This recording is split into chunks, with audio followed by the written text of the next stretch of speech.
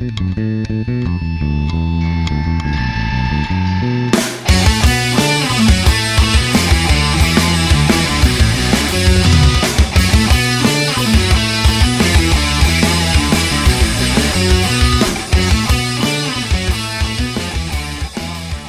listening to Grace, Geltman, and Weld on the Hammer Factor. Take it away, boys. 82, right? Yeah, because your trailer board's not correct here. Welcome to Hammer Factor, episode 82. My name is John Grace, producer here at the show. I'd like to introduce my co-host, John Weld, co-owner of Immersion Research and Policy Director for the Outdoor Alliance, Louis Geltman. Boys, we got a hell of a show lined up. We got Matt Porter, who's the product manager at Kokatat. We have Sage Donnelly, former, or I think current, under 21 paddler of the year, female paddler of the year. Gosh, we got a trip report from Fantasy Falls coming. We've got some big Hammer Factor announcements. It's just fire all around. Well, can we have somebody from Kokatat on? We're not like engaging in some cartel activity here or something like that, or it's all. You think it's like yeah, it's like, what's the word I'm looking for? Collusion? Is that what you're thinking?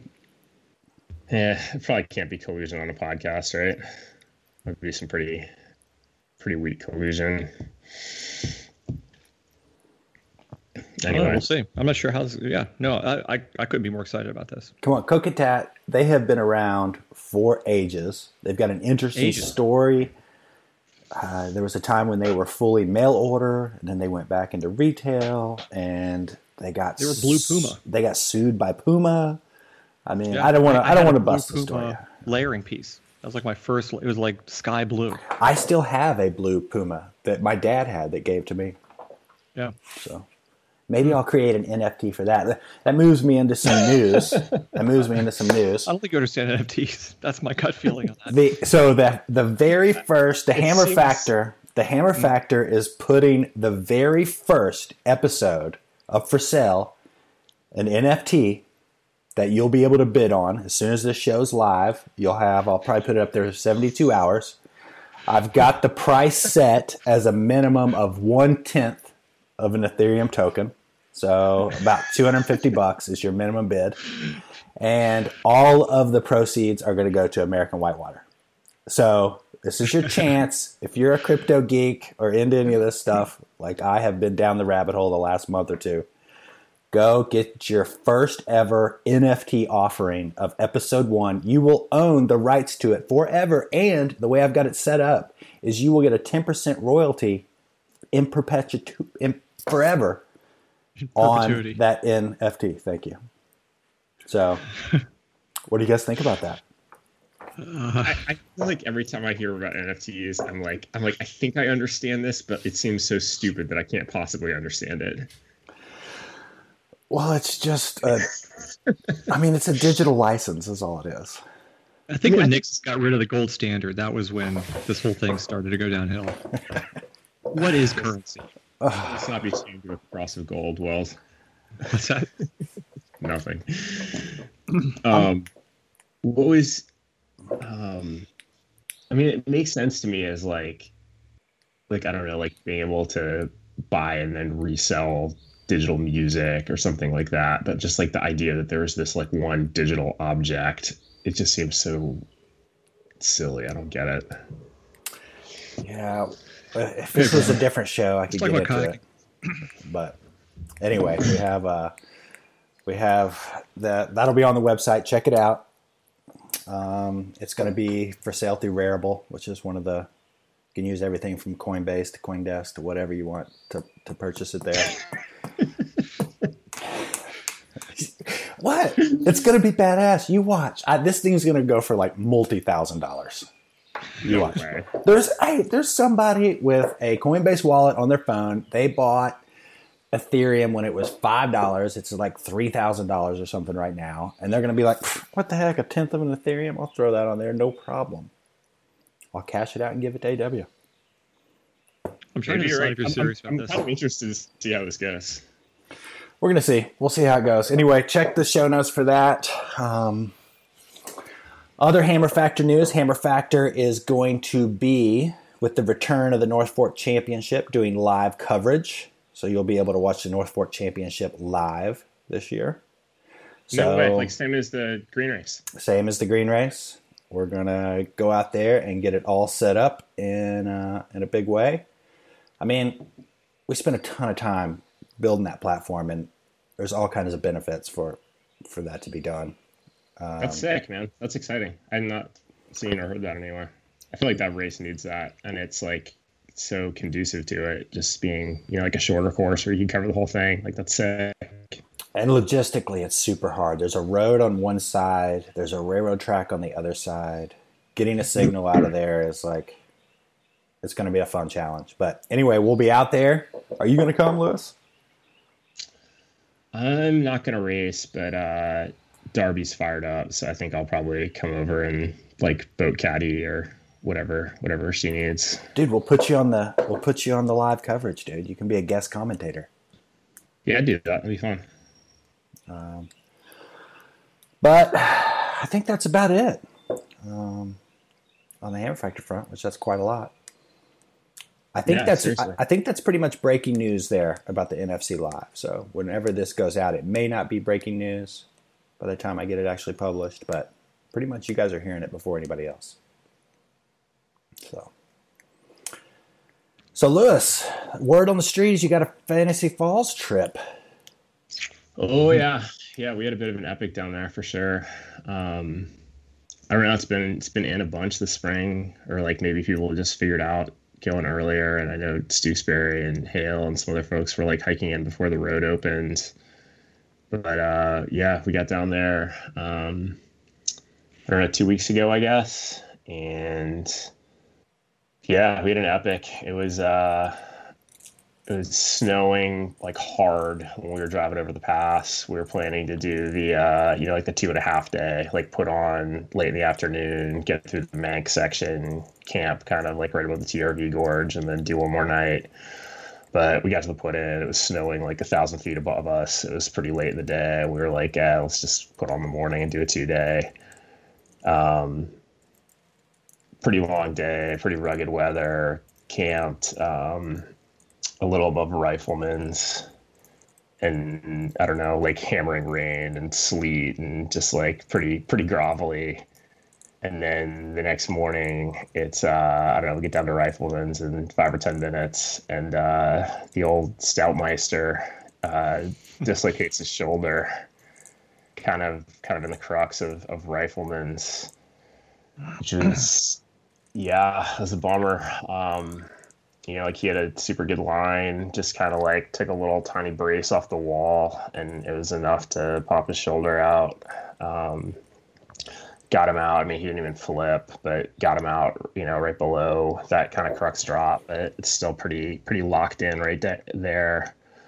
So we were kind of on this little ledge on the side of the river. I got his shoulder back in, which was sweet. Like, were you there with him on that ledge, or? Yeah, it was like a little gully down to the river, and I don't know, there was like, room to stand around a bit, but still pretty locked in. We couldn't really get up like out of the inner gorge there. You can go to the California Police website or Facebook page and see an edit of this whole thing, by the way. Sweet. Can you really? Yeah. Oh, I'll link to that in the show notes. Check that out. Yeah. Yeah. They have a video of the helicopter. You can see Geltman and Darby sitting there, and I assume Ian also. I can sort of pick out Ian there. Yeah. So got Ian's shoulder back in, but there was really like no way to get out of there on foot. You just scooped his story, Weld. What's that? You just scooped Lewis's story right there. Oh no, that's all right. So yeah, so we had to fire up the old InReach, and the CHP helicopter came and got Ian out of there, which was, I don't know. I mean, it's that was the first time I've ever been a part of anything like that on the river. It never feels good to have to like call in outside help like that. Like you always want to be self-sufficient, and it always sort of feels like, like a black eye for kayakers when you have to do something like that. But it definitely seemed like the right decision. We got like when your shoulder's out, you're in a lot of pain. And then, like once you get it back in, it's, the pain goes way down, but your shoulder is just like freaking out, and there's no way you can really paddle at all. And, the run out from there is like, class 4 plus, and there was really no way to get around there on foot. So it, it kind of felt like the thing to do. So did they put a rope right down to that ledge? Did you like ascend out of that area to another like drop? They came with a helicopter, lowered like a search and rescue guy, dropped him. He like hung out for a minute, got Ian all prepped. The helicopter came back, like long lined Ian out, flew him out to, I don't know, I think to Bear Valley. And, like the search and rescue guy hung out with us for like, I don't know, 20 minutes or 30 minutes while they were making the round trip with Ian. And it was good chatting with the guy. I mean, you're like watching the helicopter come in and you're just like, this is so cool. Like I hope these guys are not like I hope these guys appreciate how cool this job is. And the guy who was hanging out and chatting with us definitely did. He was like, yeah, there's like 3 guys at my fire station who are trained to do this, and I hope they don't train anybody else. Like, this is so sick. He like had us take a picture of him next to the rapid, I mean, not to like act like it's no big deal to have to, call in the helicopter, but at least you feel better about it knowing that the guys who are doing it are stoked. So what was the dude thinking? Was he like asking about what you were in there kayaking? Did he have experience pulling kayakers out? Was there any interesting points of conversation? I mean, he definitely didn't seem like, he was just sort of, I don't know. He like seemed like just like a young bro. I mean, like mountain biker, like guy who lives in Myers, like definitely somebody who's kind of part of the culture. And, I mean, he wasn't really like, grilling us on the whitewater too much, but he was just like, yeah, it's sick country out here. It's cool to be in here. Appreciate it, fellas. Yeah. Ian's driving back this weekend, I think, to get his boat and paddle out of there. Yeah, he told me that. That's cool. I hope he gets it sorted and figures out how to get the boat out of there. Yeah, he borrowed that boat. He borrowed. Yeah. Oh, that's the worst. Another guy works at IR. Yeah. So I mean, we like the next, that day we were like hoping to get down to the lake, and it's like, I spent 3 hours dealing with that, and it's getting pretty late in the day, and we kind of realized we're not going to make it to the lake, and we're like, all right, well, we don't have a ton of food, but at least I have like the better part of a 5th of bourbon, and like we'll be all right. We like get down to camp, and I take out my stuff float, and like the cap has come off the bottle of Old Crow, and like every ounce of it has soaked into my sleeping bag. Just like this trip is cursed, like what can you do at that point but laugh, right? And like, we have like 2 packages of ramen, one of which gets spilled into the fire. It's just like, it was a grovelier Fantasy Falls experience that I've had in the past for sure, but it's still good to be out there, and just an all-time place to go kayaking for sure. So what's the report from Stoutmaster? What's he got to say, Weld? I mean, if we could have Ian to talk about it if you like. I think he's going to be fine. That's the first. Have you guys, Lewis? I know you have. Grace, you dislocated your shoulder? No, negative. Yeah, I subluxed mine in Mexico. It was out for like a second, and went back in. And I saw my kayaking career flash before my eyes. Oh, it's the scariest thing. I mean, Ian's back at work. I think he's sore for sure, but he has pretty good mobility. He's out of a sling. Does he need surgery? I don't think so. He's looking to get an MRI. There's some debate about whether he should get an MRI or not. I don't know. Yeah, I mean, the thing is, like, like when your shoulder comes out, like 90% of the time you tear your labrum. Right. And it's like, like 90% of the time, if your shoulder comes out once, that means it's going to come out again. And it's like, it's probably worth trying to rehab it one time before you have shoulder surgery. But that's, more likely than not the direction you're heading. But I don't know. Maybe Ian's the exception. I hope so. Oh, that's epic. So now that was a free helicopter trip, wasn't it? It was. And that was interesting to me because, if it's the police, it's free. But if you get life flight, it's really costly. And then I found out, and you guys probably know this. I guess I knew this, but I forgot about it. You can get life flight insurance for $30 a year.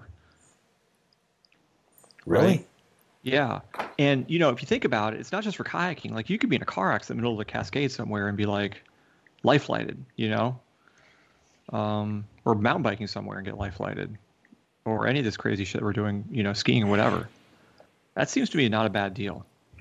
Yeah. I didn't see the $30 price quote myself, but the guy who told me seemed to know what he was talking about, and that's what he says he has, and that's what he pays. So maybe there's some more fine print to that, but I'm gonna look into that. And I mean, another thing, like, kind of a takeaway from me for all of this is, like, like the thing that happened was, like, the one medical emergency that I feel most qualified to deal with. Like, putting so many times, but I got to take a woofer, man. Like, I want that. I want that expertise, It just feels loose not to have it. It's so good when you're in a situation like that. It's well, good on you. It's good to hear Stoutmeister's doing better. Stoutmeister. Fantasy Falls, man, what a good run. Did you have any, like, good moments out there? Just feel it in any of the gorges, or, like, any standout whitewater events? Or did we run Untouchables? There were no Untouchables runs. That is such a stout rapid. I'm excited to have Sage on in a minute to chat about it, but it is so stout. Dude, her line was so amazing. Just like... Yeah. I mean, that rapid is so gnarly. I mean, that's got to be... I would say the two gnarliest things I've ever seen run in person are Untouchables and Sight Zed. And I would... If gun to my head, which one would I run? Like, I don't know. I've walked it 6 times. I've stood on top of it 6 times and walked it every time. So, You never walked back up to run it again to perfect your line? No, I haven't quite done that. But I'm almost inspired to go out there. Dane and Dylan Thompson style. Yeah. Have you been watching? I know this is a tangent, but have you seen it?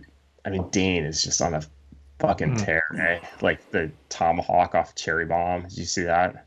Oh yeah. I mean, what a savage. We could go into a whole show about what Dane is doing in a kayak right now. We need to have Dane on. We've never... I mean, he's like been on briefly, maybe, but we need to have him in for a sit down, eh? We'll have him on, like, pre-green race to get in his head about the 4 minutes thing, because it's eating at him. So, of, like, all of the things that I want to talk to Dane about on the Hammer Factor, the green race is kind of low on the list, man, I gotta say. Well, you can talk about the other stuff. I'm just going to talk about the green race.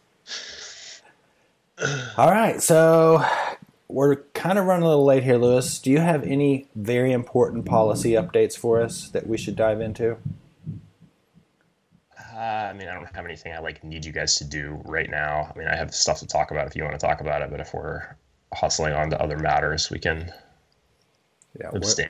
We're a little late getting Matt Porter on. What was up with that dude climbing out from under Deb Holland's desk? Did you get that link I sent you the other day? I got the link, but I didn't watch it. I'm sorry. Yeah. I don't know. I'm afraid to click on those things because I'm afraid you're going to have this is going to spiral into some kind of conspiracy theory. What are you talking about? I don't know. You got your finger on that a little bit too hard. That the pulse of that whole scene.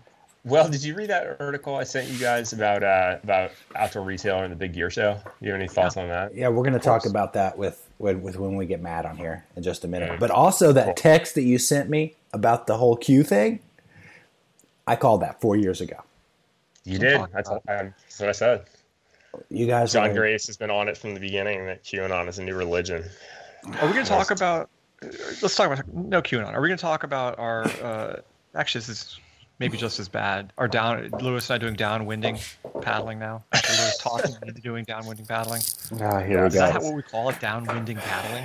Yeah, here we go. I don't know what it's called. Surf ski, downwinding. Yeah. I bring up a one wheel and you guys gag, and now we're getting to a sport you don't even know what to say about. I hit up Weld last night, last possible minute at 5 o'clock to see if he'd go, and he was already going to go ride his gravel bike up a hill or something. But I went out with my buddy Don, and it was definitely, I mean, I'm 20 days into this pursuit, but it was for sure the best day I've had out there. It was so sick, man. It's 6 to 8 foot waves, the whole way from, I mean, probably halfway from like Drano to the White Salmon Mouth. What kind of Like distance it was is that? blowing. What's that? What kind of distance is that? Maybe like 7 miles. Okay.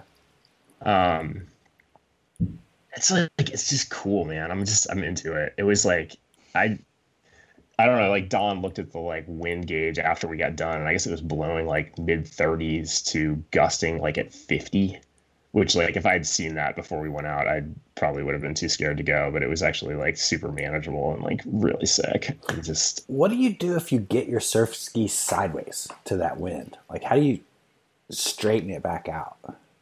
yeah, it has like a foot rudder, so Yeah, it's got a rudder. That really wouldn't happen, I don't think, unless you're completely out of control. God, I've been on open bodies of water in like a kayak before, and like, I don't know.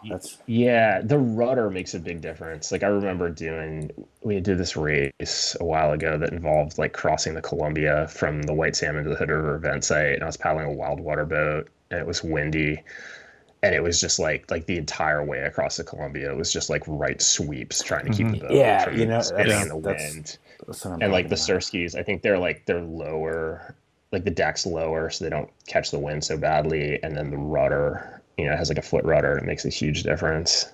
Yeah, you just peg the foot rudder to one side and just paddle. Just hammer. I'm intrigued. I'll admit it. I'm intrigued. You guys are in the spot for it. I mean, there's nowhere else you're gonna be able to jam like I feel that. like I'm like one step closer to being like Colorado dad paddler. You know what I mean? Just don't think about it, man. You just Like everything. Colorado It's dad. like I know that this is like a tool bag pursuit, and that I'm deeply uncool for liking it. But like, it's fucking fun. It's like the guy who was like hot shit in the 90s, like 1990, Gore Canyon, Dagger Response.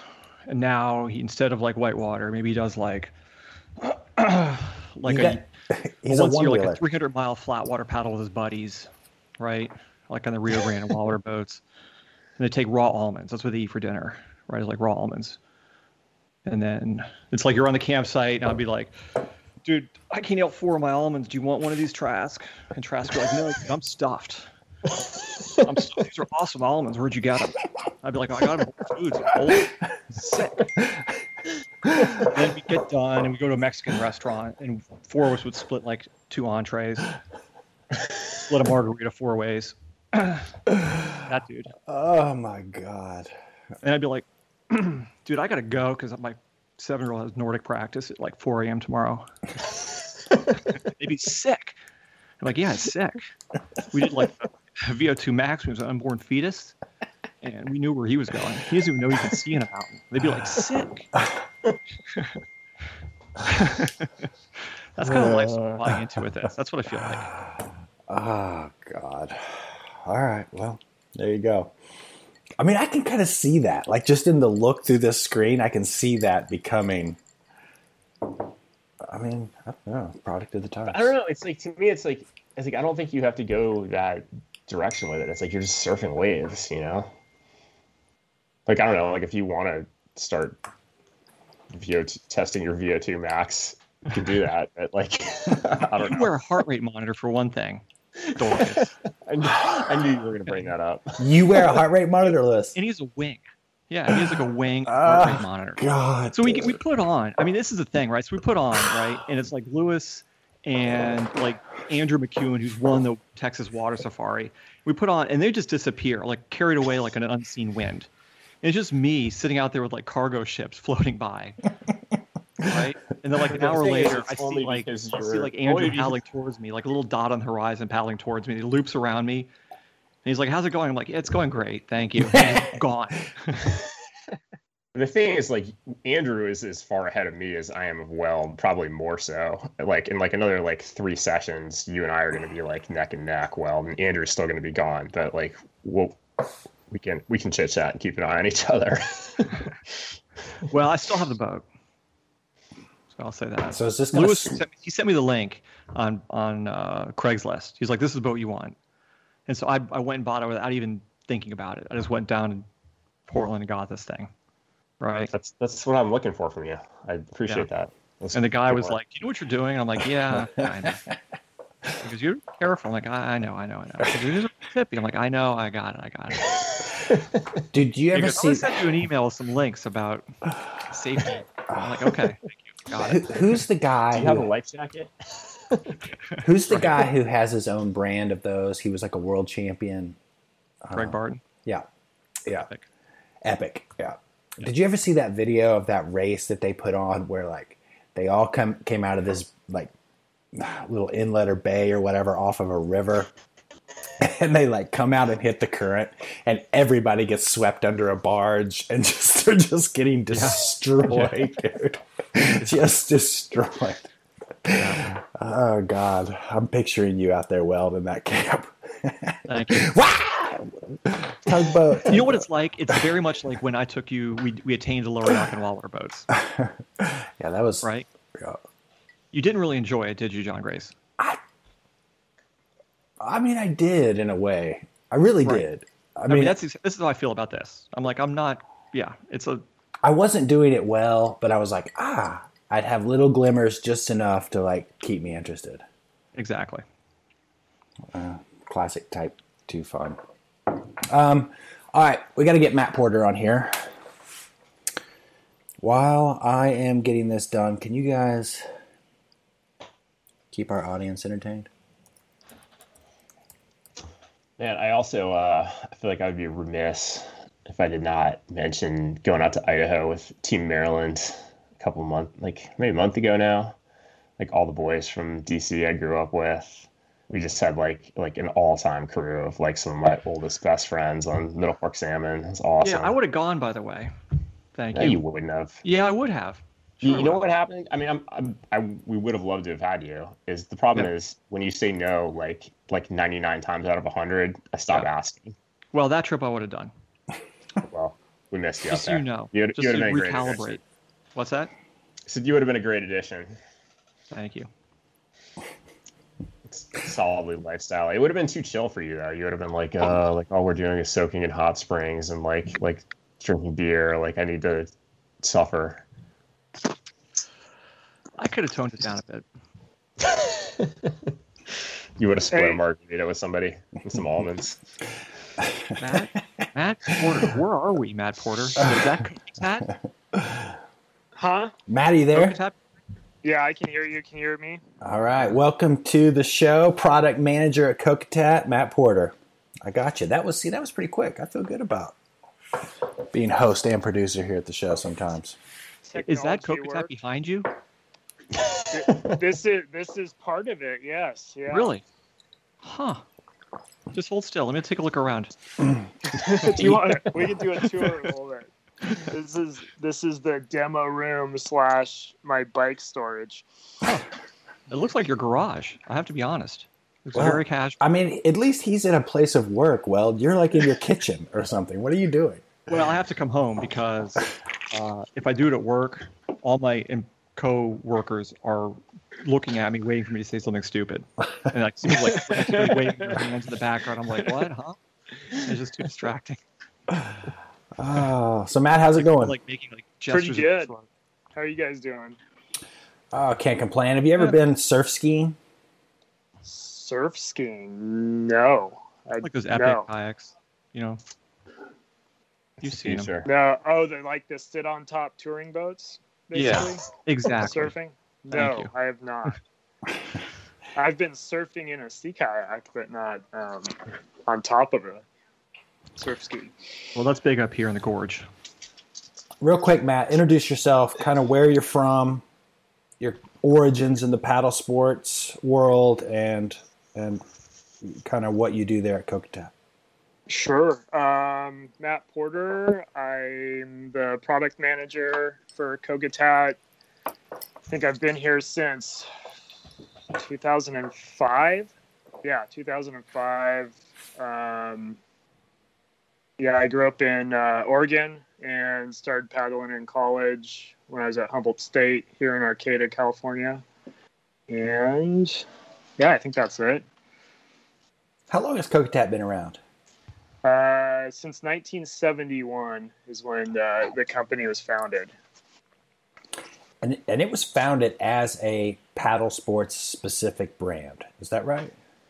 No, it was actually founded as a combination of a outdoor store bike shop and a general outdoor gear manufacturer. So like our first product was some down sleeping bags and bivy sacks. Mm. So. Was that Blue Puma, or what was the name of the company then? Yeah, that was Blue Puma. Yeah, and Arcata Transit Authority was the bike shop arm of the company at the same time, and then Blue Puma was the manufacturing side of it. So. And that's Steve, who was O'Mara was the guy who did all this, right? Or how is it like? Was he? He was right there at that time. Yeah, Steve O'Mara was the founder. Him and it was him and a few of his friends that started it. But he's a boater. He's an outdoor guy. He does some sea kayaking stuff. He hasn't done whitewater boating in quite a while, but yeah, he's a backpacker, outdoor guy, sea kayaker. So how do you go from outdoor gear, which kind of makes some sense, to making kayak gear, which makes slim to no sense? Sure.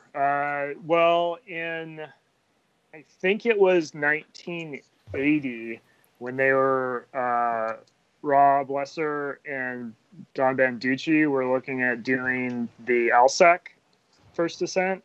Mm-hmm. I think that was 1980. They came to us to try to make some paddling jackets for the expedition, and that's where we started. We made a paddling jacket for those guys for that trip, and then started selling the paddling jacket. And it was just like a splash jacket with like long neoprene cuffs that you could zip up on it. So, and that was I had one of those, by the way. Did you? That's cool. I'm dating myself here. It was blue, and the neoprene cuffs were red. Nice. Classy. Yeah. Yeah, so that was our first paddle sports specific product. So Interesting. and then we kind of just kept going from there. We kept for a while we were making both items, and we were making some stuff for the sailing industry, and then we eventually decided that we need to focus on something, and decided paddle sports was the thing to focus on. Well, you guys just go back to the sewing for a minute. So, I mean, part of Kokotad's business is sewing, right? I mean, you guys are a sewing factory there. This has been kind of what you've been doing all along, right? Yep. Yeah. So, and certainly in the 70s, I mean, that makes and even in the 80s makes some degree of sense, right? Because, there was no contracting out to Asia at that time or anywhere. But you guys have held tight with, like, how many people do you guys employ there sewing right now? We're around 170 employees, Jesus. and probably 80% of that is production staff. So, I mean, not all of them are on a sewing machine. Some of them are seam sealing, cutting, other production jobs. But yeah, it's like 85% is production employees. Right. And then, I mean, that's not all for Whitewater, though. You guys do stuff for the military also, right? That's correct. Yeah. I mean, all of those people work on Whitewater and sea kayaking, kayak fishing stuff. Oh, right. Paddling, I mean. We have some contracts with the government and state and local, and search and rescue products, and then we also do some OEM stuff for Sitka, a hunting company, hunting, and we make some hunting waders for them also. Right, because with that many people sewing, you don't need that many people sewing making paddle sports gear. I mean, there has to be more to it than. No, not 12 months out of the year. Yeah, I mean, any given, like this week, they're all working on paddle sports stuff, but last week they weren't. Right. Yeah, I mean, this is all Northern California too. I mean, have you guys looked at moving, or I mean, I don't know that Steve would be interested in outsourcing. The limited conversations I have with him on the subject seems like he's pretty committed to that area. Yeah, we're to my knowledge, there's been no discussion of looking for other areas. Right. The labor base there is good, and everything's functioning, or. Yeah, I mean, we've had real success, getting and keeping long-term employees in the area. We're one of the bigger non-government employers in Arcata. So Humboldt County, Arcata is one of the bigger towns at around 17,000 population, and then Eureka is about double that size. It's just south of us on the other side of Humboldt Bay. But outside of that, it's pretty rural, and we're very isolated. Like it takes basically 3 hours to get out of Humboldt to I-5, or it takes like 6 hours to get south to San Francisco. So. Oh, when you're there, you're there. Yeah, you're there. Sure. I kind of throw this out to both of you guys, and this is kind of like the history of the dry suit. So Kokatet makes a lot of great things, PFDs, etc. But I would say the hero product, at least in whitewater, is the Gore-Tex dry suit. So were you guys one of the first people to really refine the dry suit? Like, what is the history of the dry suit? Because it really hardly existed even when I first started paddling, at least in whitewater. But I mean, I would say we were I don't know if everyone would agree with me, but I would say we kind of made it a big thing in the paddle sports industry, and made it, we're the first guys to really bring dry suits into the market. Our first suits we started building in 1987, and that was like a coated urethane suit. And then our first Gore suit was in 1990, was the first Gore suit that we started producing, which was like the front entry dry suit. And then I think, 1992 was the first Meridian dry suit, which is kind of like our flagship suit still. I mean, it's gone through many design revisions since then, but that's the classic whitewater suit with the tunnel cover, the skirt tunnel cover. But yeah, when we were developing the suits we worked a lot with Gore and helped them kind of tune their seam sealing process so it would work with a dry suit, which is, a totally different environment, as John knows, than trying to make a raincoat out of something, So, like, what is the difference in layman's terms? Is there a way you can explain that? Yeah, I mean, it's a pressure difference. It's like a raincoat, you're getting rained on. A dry suit, you're submerged in the water. So there's a lot more force put on that material. The water has a lot more pressure trying to get through the material because you're submerged in the water. It's just a beefier seam. And then just the construction, everything about it. If you made a dry suit for paddle sports, the way they even make a really expensive rain jacket, it would be a disaster. Most rain jackets leak, and people don't even know it.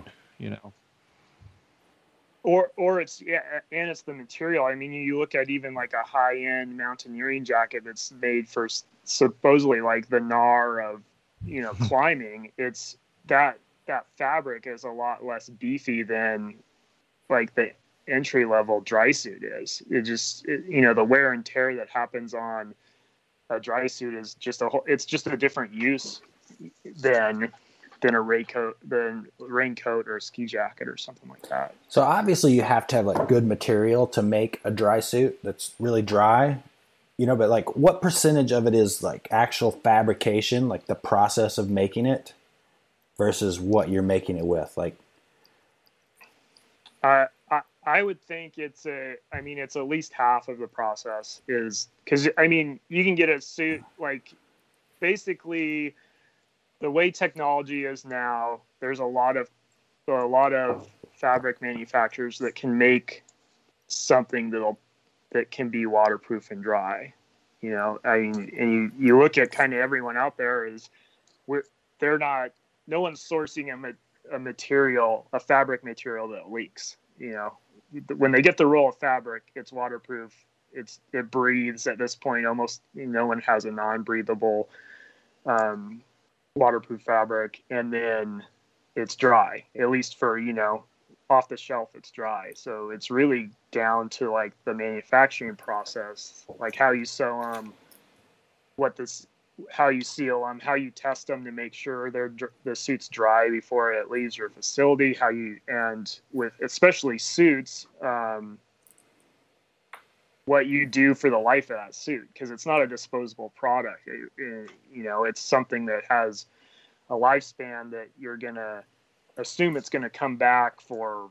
You know, even if it's just a gasket or something, someone rips a hole in a knee or their butt, or, you know, they walk through too many blackberry bushes, scouting or walking around stuff, or just getting to the river, and you're going to need to patch it. So those are the considerations, and, you know, to build them. I mean, you could look at like Sweet, who, you know, they don't make dry suits anymore, so I don't feel bad saying this, but I mean, they use similar materials to what Kokatat's using, but they were still learning how to make a dry suit, right? I mean, even when they exited the market, they still hadn't had to figure it out. I mean, we repair lots of dry suits. I think they were stuck in the game for another, you know, 5 or 6 years. They probably would have figured it out, but they were still years away from dialing that process in for sure. You know, and there's no guidebook on how to build a dry suit, right?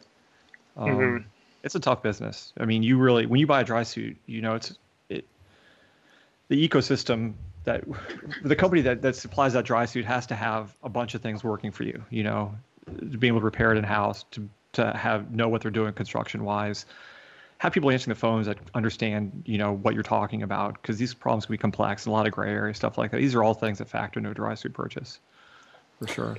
And I think it's unique too, and well, you can agree with me, or I think it's unique that it's a product that there's a lot of post-purchase considerations that you have to look at for a suit. For sure. Yeah, I mean, you enter a relationship with these customers because you're going to see this thing back. I mean, you buy even you buy a rain jacket, Patagonia's never going to see that rain jacket again, right? But we will see that dry suit back sooner or later for something, even if it's just a gasket replacement. Yeah, right? I think it'd be similar as like if not to pick on a specific company, but like if Piranha had a boat patching service for cracked boats, like where you could send them their boat after you crack the butt out of it, and they would patch it for you. But that's expected. You know, that's expected for a dry suit. That's a service. You know, this brings up an interesting point, and I'll throw this out to both of you guys. So you guys are talking about the manufacturers repairing these products. But like if I buy a bicycle, like a Giant bicycle, Giant doesn't fix my bike or work on it. Like the bike shop works on it.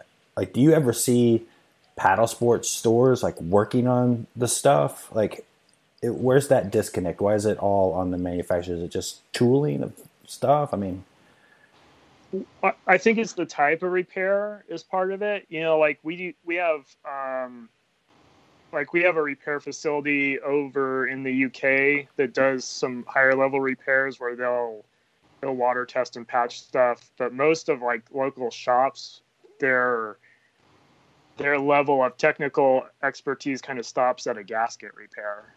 Like there might be some shops that can kind of diagnose warranty issues maybe or leak issues, but they're not going to be able to repair it. And part of it on our end, on the Gore side, is you have to license the facility and the machinery. So like there's no way a local shop could have a sealing machine or a patching machine. Gotcha. It's just they wouldn't get approved for it. It would be very cost prohibitive. But I do think I would like to see an ecosystem for paddle sport shops that are more involved with repairs. I think it makes them more relevant to the community. I think it brings in income. It creates customers for them, right? I mean, I think we're talking about if we're talking about retailers not being in the best, as good a shape they were as in 20 years ago. I think having repairs on board would be a really great piece of that. And certainly a lot of, like, if you're just talking about spray skirts or just waterproof breathable repairs in general. I mean, a lot of stuff they can fix themselves. I mean, it's not rocket science. Well, it comes down to like needing a seam sealing machine or sewing in a new zipper. I mean, that needs to go back to the factory. But you crack a bike frame, it's the same thing. Your bike shop can't do that, but they can be trained to tune a derailleur for sure. Yeah, but if you crack a hole on your kayak, sure, they could do hole replacement or something like that. There's nothing. I mean, I don't know if that's even offered. I mean, that's something I do. I think it'd be great if like boat manufacturers were to offer online training for the retailers to fix these boats, right? Not only is it the right thing to do for the boat, but it's the right thing to do for the store too. I don't know. Interesting. So, switching gears here a little bit. Just talking about basic trends? What are you seeing? What are you guys seeing trends in the sport, Matt? From everything to like sea kayak, touring, whitewater. What are you seeing out there? This last year has been pretty hard to see what's going on. We've just been trying to build what's on order for us. Over the last several years, we've seen kind of a decrease in sea kayaking as a push. It's still there, but doesn't have the growth that we've seen historically. And kayak fishing is still growing pretty steadily. I mean, do you think kayak fishermen are buying dry suits in general as a category, or?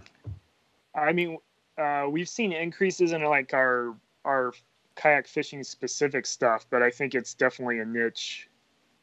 I would say most kayak fishermen are not buying dry suits, but there seems that there's a growing amount that are, and it seems like those are more like the offshore guys, or really crappy weather season fishing guys. So, but around here, most of the fishermen are out in the ocean or in the bay, so they're using some kind of suit usually. And then water, I don't know, our whitewater specific stuff seems steady. Again, this year is for us at least is a bad indicator, because we've really been trying to play catch up since the pandemic shut down, and we were in March. We did March 2020. We had to shut down the factory for I think 2 months while we were. We had for Paddle Sports production. We kind of had a skeleton crew in where we were making masks and PPE garments, and then trying to keep up on repairs and stuff. But we had to we had to retrofit the production floor so that we could bring staff back safely. So we had to spread a lot of stuff out. We increased our footprint by about 15%. We had like a neighbor move out, so we grabbed the rest of the building we're in, but we had to knock out some walls and redesign. So, did you have a chance to read that outside article I sent over? Yeah, about the shows. Mm-hmm. Yeah, I did. Are you guys going to be attending any trade shows, or what's kind of your take there? Yeah, as of today, we're not going to the Big Gear Show, and we're outdoor retailer. We're tentatively going to. We have a booth space. It's a reduced booth space and reduced people going, but that's all subject to change too. It'll depend on how many buyers that we get committed to going or say they're going, and also kind of what the pandemic situation is in August, if we go or not. How many buyers? Where are you at? What's that? Where are you at on that, Weld? I mean, I'd love to go back to Outdoor Retailer, and hearing Kokotech going is a good. I mean, for us, a good sign. I think. I mean, I've made this clear on the show before. I think a centralized trade show is much. I know it sounds antiquated, but I don't think it's a terrible idea. I mean, I don't know what I honestly, and I've said this before too. I don't know what they're getting at with the big gun show. I just don't understand it. I mean, they have a couple bike brands. They have a couple outdoor, kayaking brands. They have a couple outdoor brands. No retailer is going to be like, I'm just going to the big gear show. They're still going to have to go to Interbike or whatever. They're still going to have to go to Outdoor Retailer. I mean, these two guys started the paddle sports show for a couple of years and sort of kicked it to the curb and left it high and dry. I mean, I'd be wary about investing time and money into that show, personally speaking. But they didn't invite us, so we're not going. If they invite only. Surprise, surprise.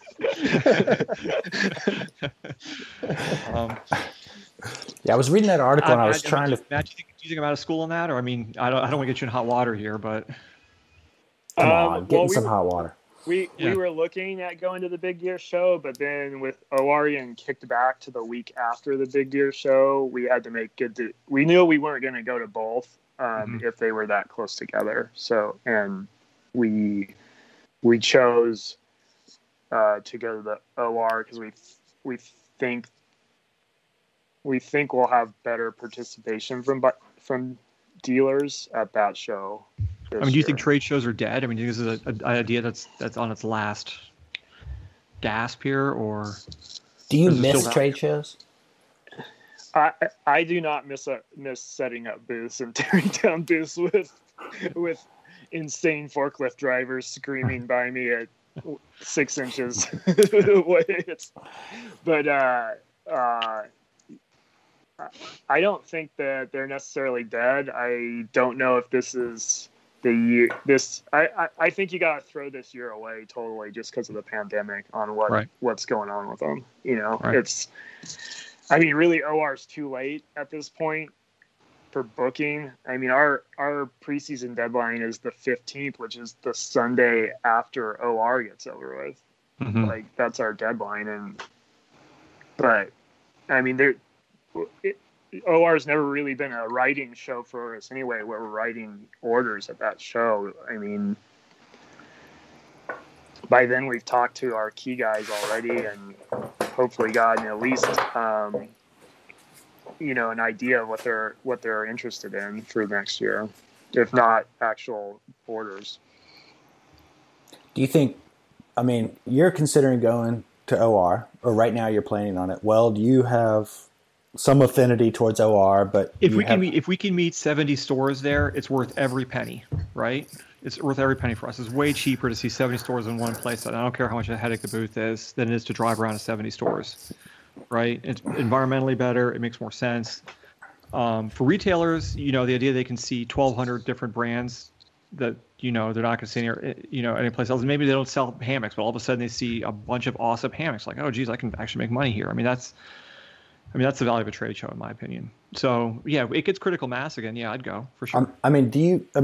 If you had to put on the table, bet yes, paddle sports is going to be back, or no, paddle sports is not going to be back, do you think paddle sports will be back in the OR show at some point in the near future? Me? You're asking me or Matt? Both of you guys. I mean, you have a better perspective of it than I do.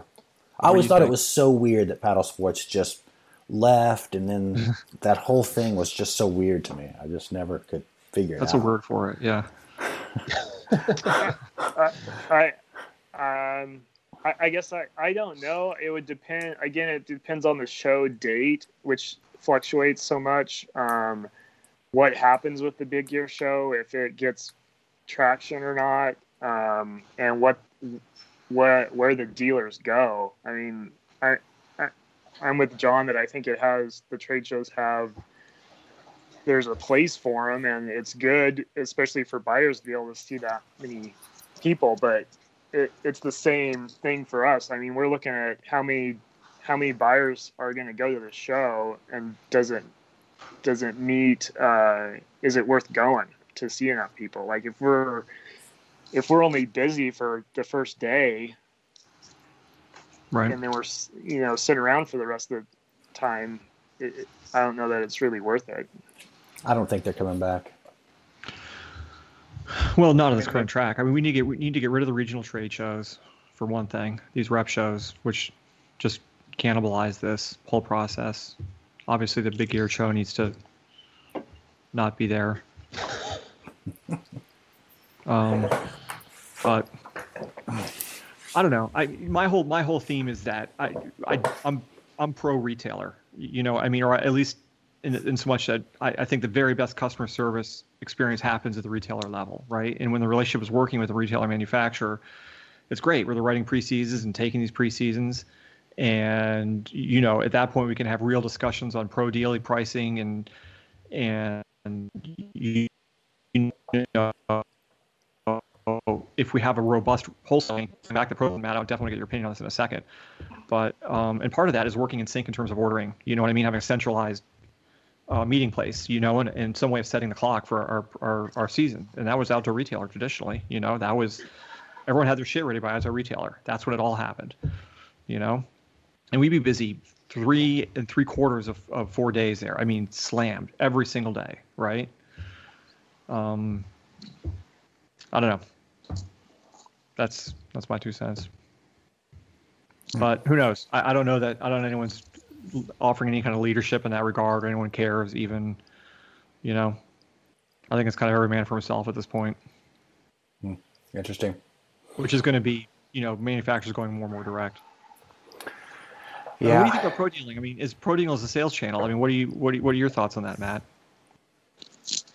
I mean, is it getting out of control? Is it in control? Is it hurting the industry? Is it right sized? What? I think it's a good size for, at least speaking on us personally. It's a good size for us.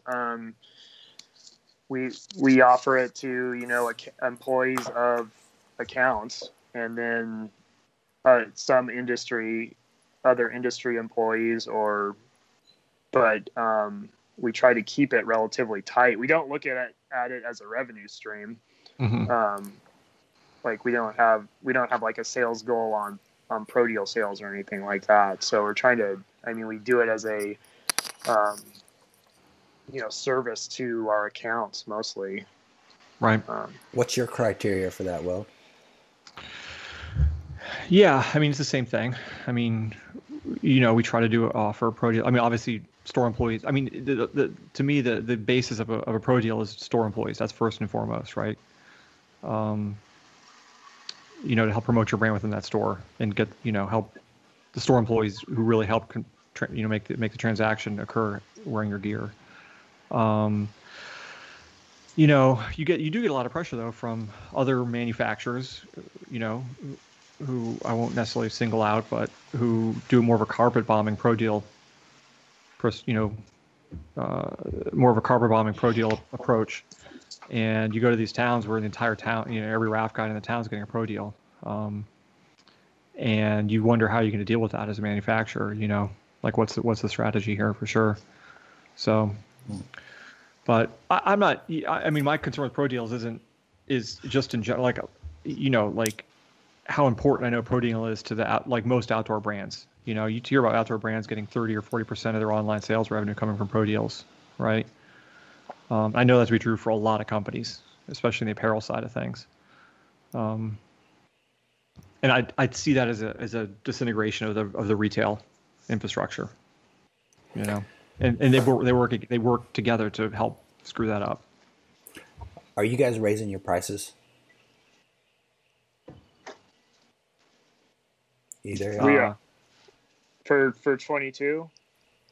Yeah, we're having slight increases, definitely, with between fabric cost increases,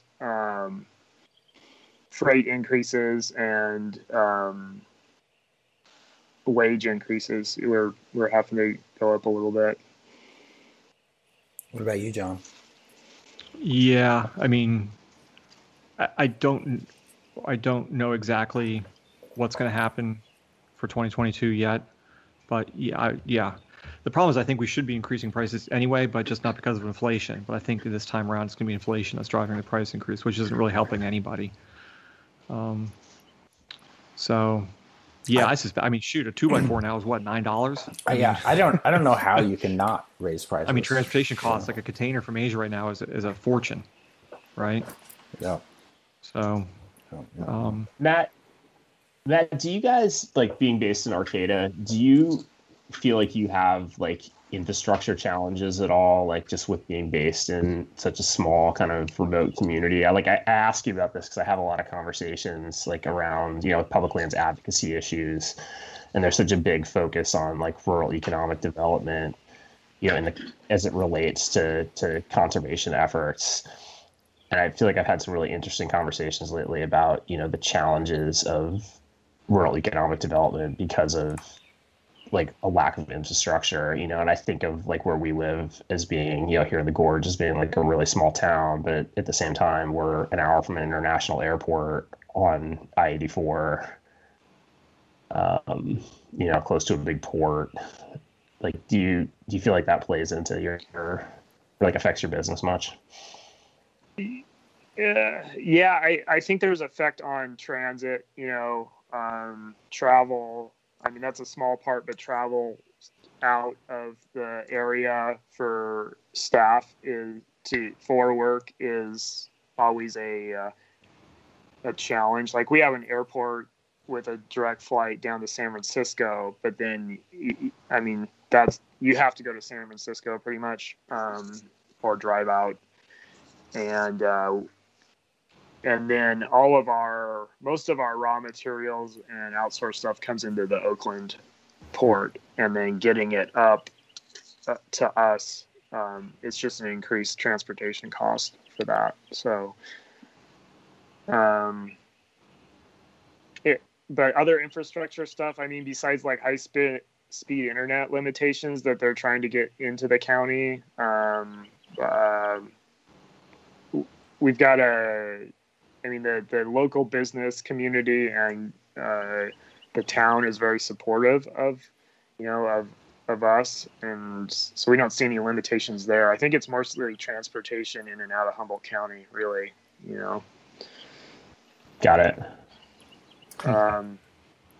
Yeah, recruiting. We can find good employees and retain employees in this area, so that's the main thing for a company, I think, is just getting employees.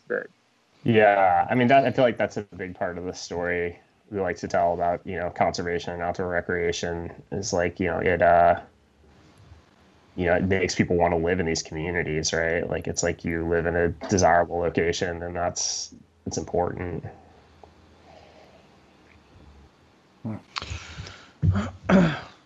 What do you want to tell dry suit customers out there from a customer service standpoint? Yeah, how long is a Kokatat dry suit dry? And what happens if I call you and say my suit is soaking wet, and you test it and it's not leaking anywhere? What can you tell me to make me not angry? To make you not angry, John? I don't know. Well, I'm just like Joe Kayaker. Ask how much you sweat in a day. I don't. It's very. I mean, each suit is a case by case, basis. How much? It's not. It's never a time frame of how long a suit's good for. It's always a use and how well or how it's been cared for. If you're paddling in the thing every day and you store it wet in the trunk of your car, then it's going to have a lot lower lifespan than if you use it, once a week and you hang it up and rinse it off and dry it every time. And also, what you're doing in it while you're paddling is like someone sea kayaking could, if they're not rinsing it and they're in salt water all the time and rolling around on the beach afterwards, that could get a lot of holes in it. But if you're being careful, you're not walking around the put-in without shoes on the gravel. There's a lot you can do to keep your suit dry. By just kind of taking care of it a little bit. But hold on a minute. How do we make when we don't have to do that? But this suit is brand new. I mean, I just bought it from you guys, and I had a Bomber Gear suit that was dry for like 20 years, right? And now my arms are soaked right here, and I'm damp all in the chest. And I know this thing it's coming right through the fabric, right through. What are you gonna do for me?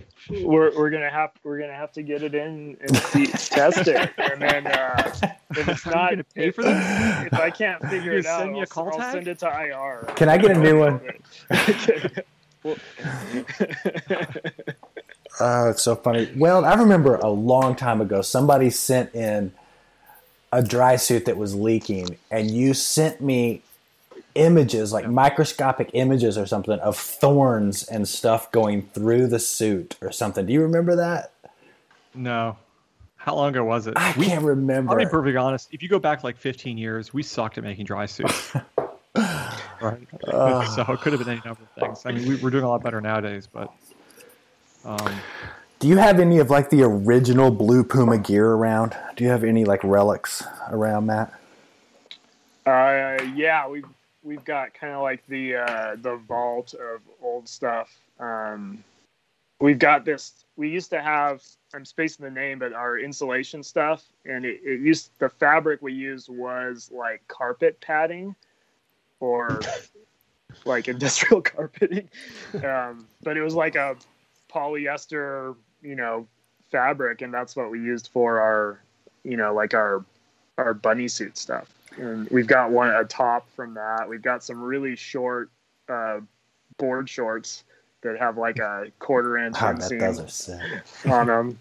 Well, let me tell you, you should set up an NFT for these original products. Sell them through a non-fungible token. That's the way it works. What was the worst product Kokatat ever made? Oh. And if you're completely honest, I can probably think about the worst product we ever made. He's like, I'm gonna hurt some feelings right here. I have some feelings. Don't say it, Matt. The worst Well's product gonna get you I in worked trouble. on, or the worst product that actually got. Come on, throw somebody under the bus right now. You put this thing out to the stores, and it was junk. Because listen, everybody makes mistakes. Apple Computer, right. Kokatat, even IR. I know it's hard to imagine, but Dude, I remember the first dry suit that you ever sent us, well, a long time ago. or And Daniel. Daniel wore this thing on the Stikine. Oh, I And know. we got to Site Z camp, and literally he took his dry suit off and poured out buckets of water from each foot. It was, I know. It was amazing. I know, it breaks my heart to think about that. It was amazing. I think probably our intro, we dipped our foot into skirts for a few years, and that was a disaster. What was the Yeah. name of that skirt? I can see that. Not because it's you guys, but just in general. Oh, Yeah. What's up with Rich? What happened with Rich at Snapdragon? Speaking of skirts, you guys know him better than we do. I'm not sure. I haven't talked to him since they closed down. I wrote him an email just making sure it was true and saying if there's anything, there's obviously nothing I can do to help, but expressing my sadness if that's really the case, but. The worst product we ever made was I think the full conditions dry top with Johnny Kern. I had one of those. It was It was the first one we awesome. made. We didn't know what the hell we were doing. We did not know what the hell we were doing. They were awful. We replaced them all too, just so people know. We didn't make anyone sit in those things. We knew they were bad. I mean, 2 weeks after we made them, we knew they were bad. I remember coming into the shop in Confluence and meeting. That was when I first met Johnny, and he was like designing that thing. I thought it looked really cool, and I was Oh, it at the looks same great. time.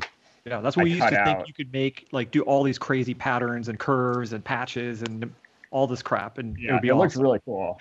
And I remember I cut out a couple of dry tops at the time, to make skirts or to make dry decks for slalom with Snapdragon skirts on them.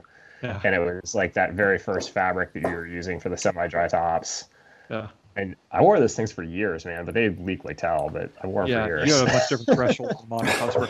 Matt, do you remember, see if I can have the story right. Do you remember, I think you and I had both tested that Polar Tech waterproof breathable fabric. It was like Neo Shell or something. The Neo Shell, yeah. And it was awful. I mean, I know we tested it. I mean, we would write on a pen, what samples it was, how we were washing and stuff like that. And it would leak right through the pen marks. It was so bad. I mean, this is as bad gets. And we immediately, like after an hour, realized this stuff was a non-starter, and then we kind of wrote it off. And then I think you guys probably did the same thing. And then when Bomber Gear had a new designer, after Rick Franken really, tragically passed away, the original owner of it, they had it sort of headhunted this new owner, and they came out to retailer with a complete line of Neo Shell drywear, dry tops, dry suits, paddling pants, paddling jackets, women's dry suits. And I remember Matt coming running over to our booth, being like, "Did you see what Polar or what Bomber Gear is doing?" I'm like, "I saw." And you see this moment where like these people are buying this stuff, and it's all going to fall apart. And this is going to be the end of this brand. This is going to be literally the end of the brand. And there's kind of like, what do we do? Do we say something? Do we not say something? I mean, trash talking another brand like that's kind of catty and comes off really bad. But do you remember that? I do remember that. I remember, and poor guys. Yeah, yeah. All I can think is their fabric rep must have been the best salesman ever. Well, if you came from Under Armour, wherever the guy came from, and someone came to you and did a bunch of pump cup tests, and they're like, look how breathable it is. You'd be like, oh, sold. That's what we want. Right. Do you want the undercoating with that? The extended warranty. Maybe. Hopefully they got the extended warranty. Yeah. Well, Matt. Yeah, I do remember that. I hate to cut this interview off, guys, but we are way over time. Oh. Sorry. We're just going to start getting into some industry gossip. I know. I can see where this is going, and somebody's going to get somebody in trouble. I'm just telling you. Well, Matt, thank you so much for coming on, man. Yeah, right. Thanks, Matt. Hey, my pleasure. Thank you. Good talking to you guys. Yeah. I look forward to seeing that NFT sooner than later. All right, my man. We got to run. Sorry, guys. Right. See you guys. Bye, Matt. Thanks. All right. Guys, sorry. Sage is getting ready to run. We're almost a half hour late. I don't even know how this happens. We're always late. We're always so late. And you guys are always early on the call. It's always like, all right, we're jumping on at 11. You guys are 10:45 without fail. You're like, we're on. It was such a junk show getting Sage, typical Hammer Factor. I'm lining everything up last minute. It's like I'm putting my kids to bed last night. And I'm trying to line up the time with Sage, and I'm messing up East Coast time with Pacific Coast time. And she's like, "Are you sure you're telling me the right thing?" And I'm like, "What on earth?" No, he's not. Hi guys, how's it going? Hey, Good. Sage, welcome to the Hammer Factor. Thanks. Nice sponsorship tag there. Well, I'm in the middle of training laps. I keep messing up this one gate, so I figured I'd hop right back on after this. Right. We just got off the phone with Matt Porter at Cocotat. Do you know Matt? Yeah, I know Matt. You're just on. He's awesome. Oh, awesome. He's super awesome. Him and Weld, it was like glory days. I mean, it was high school reunion or something. I couldn't even tell what was going on there for a while. That's awesome. Matt and I, we have confabs at these trade shows. That's one of the reasons we need to have trade shows, is so Matt and I can get back together for our sessions. A lot of important decisions being made. Oh, God. Well, Sage Donnelly, under 21 female paddler of the year, Dagger athlete. I believe U.S. slalom team, U.S. team member at one time, or currently maybe? Not currently. I actually didn't go to Team Trials this year. This is the first year, and I think 5 or 6 years that I'm not on the U.S. slalom team or U.S. freestyle team. Okay. So what's going to happen with slalom in the U.S.? I just ran into Sarah Bond, who, I don't know if you guys know her, but I know Geltman does. And she's looking at going back to work for the ACA or something, basically refuting everything that Hipgrave was saying about slalom in the U.S. and saying it still has a chance, and Hipgrave has it all wrong. I would say US Slalom definitely does still have a chance. We have been seeing, like, at team trials, there's definitely been a few new faces every year, and it's been increasing from last time I went. Like I said, this is the first year that I'm missing it, so I didn't actually really pay attention to the numbers at this team trials, but I think there's still a lot of development in it.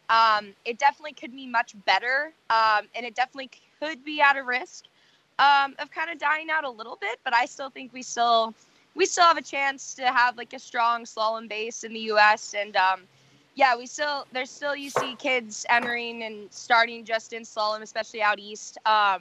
There's definitely not much out west, but still, like, there's my local course on the South Fork of the American River. There's still some kids who have been getting into it, and we actually our slalom population down there has been growing, but unfortunately, none of them are really racing because we don't have coaches or anything or a race series out in the West. But I definitely don't think it's dead. So at the top of the game, whitewater wise, how much does slalom play into that? I mean, right? I mean, how much better of a whitewater paddler can you be if you're training slalom? I think slalom has helped me worlds when it comes to whitewater kayaking. I started in freestyle and creek boating when I was pretty young, and as soon as I started doing slalom, I started doing it when I was 8, but I didn't start seriously training and competing until I was 14. And as soon as I did, you can see a huge difference in my paddling. It helps you on with your technical skills. It helps you with your strengths.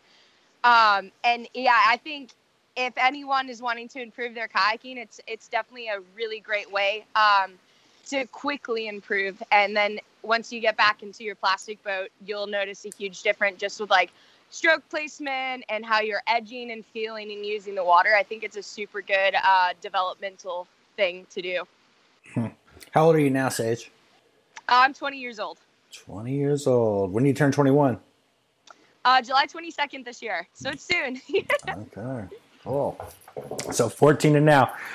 Well, let's just get right into your untouchable line and everything that happened there, because we were just talking to Lewis. He keeps walking it. I've walked it like a dozen times. Did you put on... Okay, first, let me start from the top. If you don't know what this rapid is, Lewis, can you describe the rapid? Because you didn't really describe it, because a lot of us know what it is, but I think we're taken for granted. Like, how much does it drop? What's the place like? Is it committing?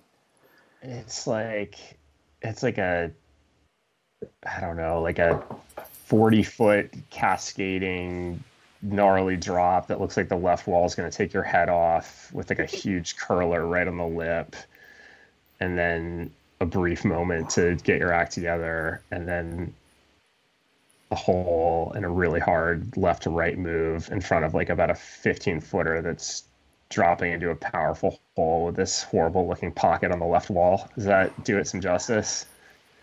Yeah, I don't know. It's just like one of those rapids that you get to when you're like, people run this? Like, that's nuts. You know? Like... So did you put on that day with the intent, of running that rapid? Who were you with? How did it all happen? Because I'm intrigued. So I'll start from the beginning.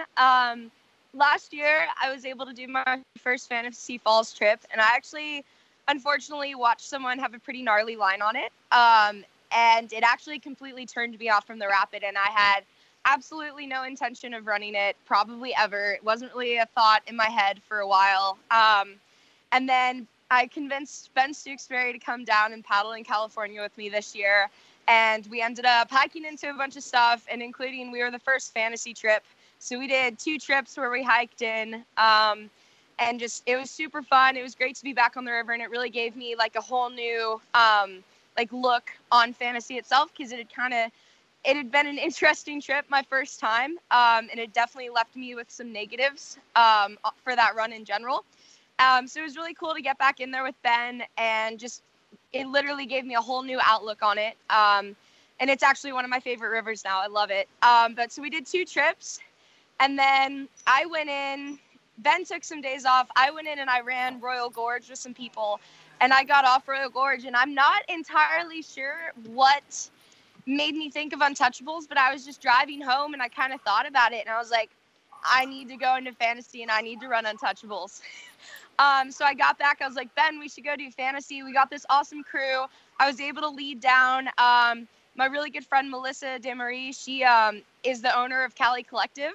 And then so we had Jason Hale, her, Rusty Sage, and Ben Stooksbury. So it was pretty much the dream crew. And we went in there, and we did a super mellow trip. The first 2 days felt amazing. We paddled down to the Log 20 Rapid, I believe it's called. It's like that 15-footer you see with the log in it. We paddled down there and we camped, and I went to bed, and I felt so good. And in my head, I knew, I was like, I'm going to run Untouchables tomorrow. So the next morning we woke up, I still felt good. We had a pretty short paddle down, maybe less than a half mile, probably a quarter mile down. And we got there, and I was looking at it, and my first impression was like, oh my God, I don't want to run this. It's scary. And then I kept looking at it, and one of my favorite things to do is, really just sit next to a rapid and look at the crux moves and look at the consequences and look at how the water pulses and just really get an understanding for it. And I was looking at it, I was like, I'm going to do it. So I walked back up to the top, and Ben had kind of been hemming and hawing about doing it as well. And we each actually walked up at the same time. He's like, are you going to do it right now? I was like, yeah. And he's like, perfect. I'll let everyone know. And so we had everyone set up down at the bottom for safety. And I got in the eddy, and I was actually my blood sugar is kind of low. So not many people know this, but I'm a type 1 diabetic. So I was actually getting in my boat, and I got an insulin pump, and it checks my blood sugar for me. I got a little notification. It was like, your blood sugar is getting low. And I was like, whew, that's not good. So luckily I sat in an eddy, waited forever, ate some goo and got it back up. And I was like, okay, I still feel good. I'm going to run it. So I, did the little, I'm going, Ben, and Ben let everyone else know, and then peeled out from the eddy, and then it was time. You talk about that first trip down there when somebody had a sketchy line and whatever. What were the dynamics? And then you talked about the dream team, and there was just such a positive vibe. What was the difference in those? Was it just the crews, or was it, what do you think caused that difference in dynamics? The crew definitely helped, but also I think I've grown a lot as a paddler in the last year for sure. I kind of came back. I've always creek boated, but I've never really tested or pushed my limits very much in creek boating. So I came back last year from COVID and, kind of started getting back into creek boating and, I was really having fun. And last year, my year really started after I ran Selway Falls. And that was one of the highest, I think, female descents of the rapid ever done. So that really made me feel super good and confident about myself. And then later that year, I ran Big Falls on the South Fork of the Payette at high water as well. And so just kind of building that confidence up and knowing wow, okay, I can make these must-make moves. I knew I had the skill to, but I can do it under the pressure and have that confidence in myself to know that, I can go into these really hard rapids and these really technical moves and actually be able to, put down the line. I think that really boosted my confidence. And then just, I don't know, I can look at a rapid most of the time and I can just, if I see the line, it's this very strange feeling. A lot of times I can see the line, but it's but what if? But sometimes I just go into a river and I look at a rapid. I'm like, yeah, I see the line. There's no what if. I know exactly where I'm going to go. I'm going to go right there. I'm going to take this stroke, and then I can go for it. And so far, knock on wood, I've been able to do the line that I see every time. You certainly did at that time at Untouchables. That was. Thank you. I mean, I'm just going to say that's the cleanest line I've ever seen through that rapid. Thank you so much. Video or anything. So big props on that. So type 1 diabetes, when did you find out you had this? So I was actually diagnosed with type 1 diabetes when I was 3 years old. So I've pretty much lived my whole life not really knowing any difference. And then when I was 8, I was actually diagnosed with celiac disease, which means my body can't process wheat, rye, barley, or oats. And then when I turned 11, I was then diagnosed with hypothyroid, which means my thyroid doesn't produce any hormones. So yes, I've been dealing with internal body issues my entire life, pretty much. Oh man. So, I mean, are you constantly managing that? How does that work? Are you minute by minute having to do it? I don't know anything about it. So I just know you have that meter that's on your hip. I mean, Forgive me for being ignorant. Yeah, so, oh, no worries. So I actually, it's been really nice this year. I have gotten on what's called a continuous glucose monitor. So that is another needle that's attached to me, and that actually sends blood sugar readings to my pump. And the pump I have now, it's called a closed loop system. So it'll do a lot of the work for me. So when it sees that my blood sugar is starting to trend up and go high, it'll give me some insulin. It's really nice. It has this activity mode that shoots to, estimate to keep my blood sugar higher. But especially on these multi-day river trips, it's really hard just because, you're moving so much and you're using so much energy that I pretty much have to continuously eat all day, or I just won't be able to keep enough food in my system to keep my blood sugars up. So I keep Gatorade in my boat at all times, and just will chug that pretty much at every flat spot or every and then as much food as I can eat at breakfast, lunch, and dinner.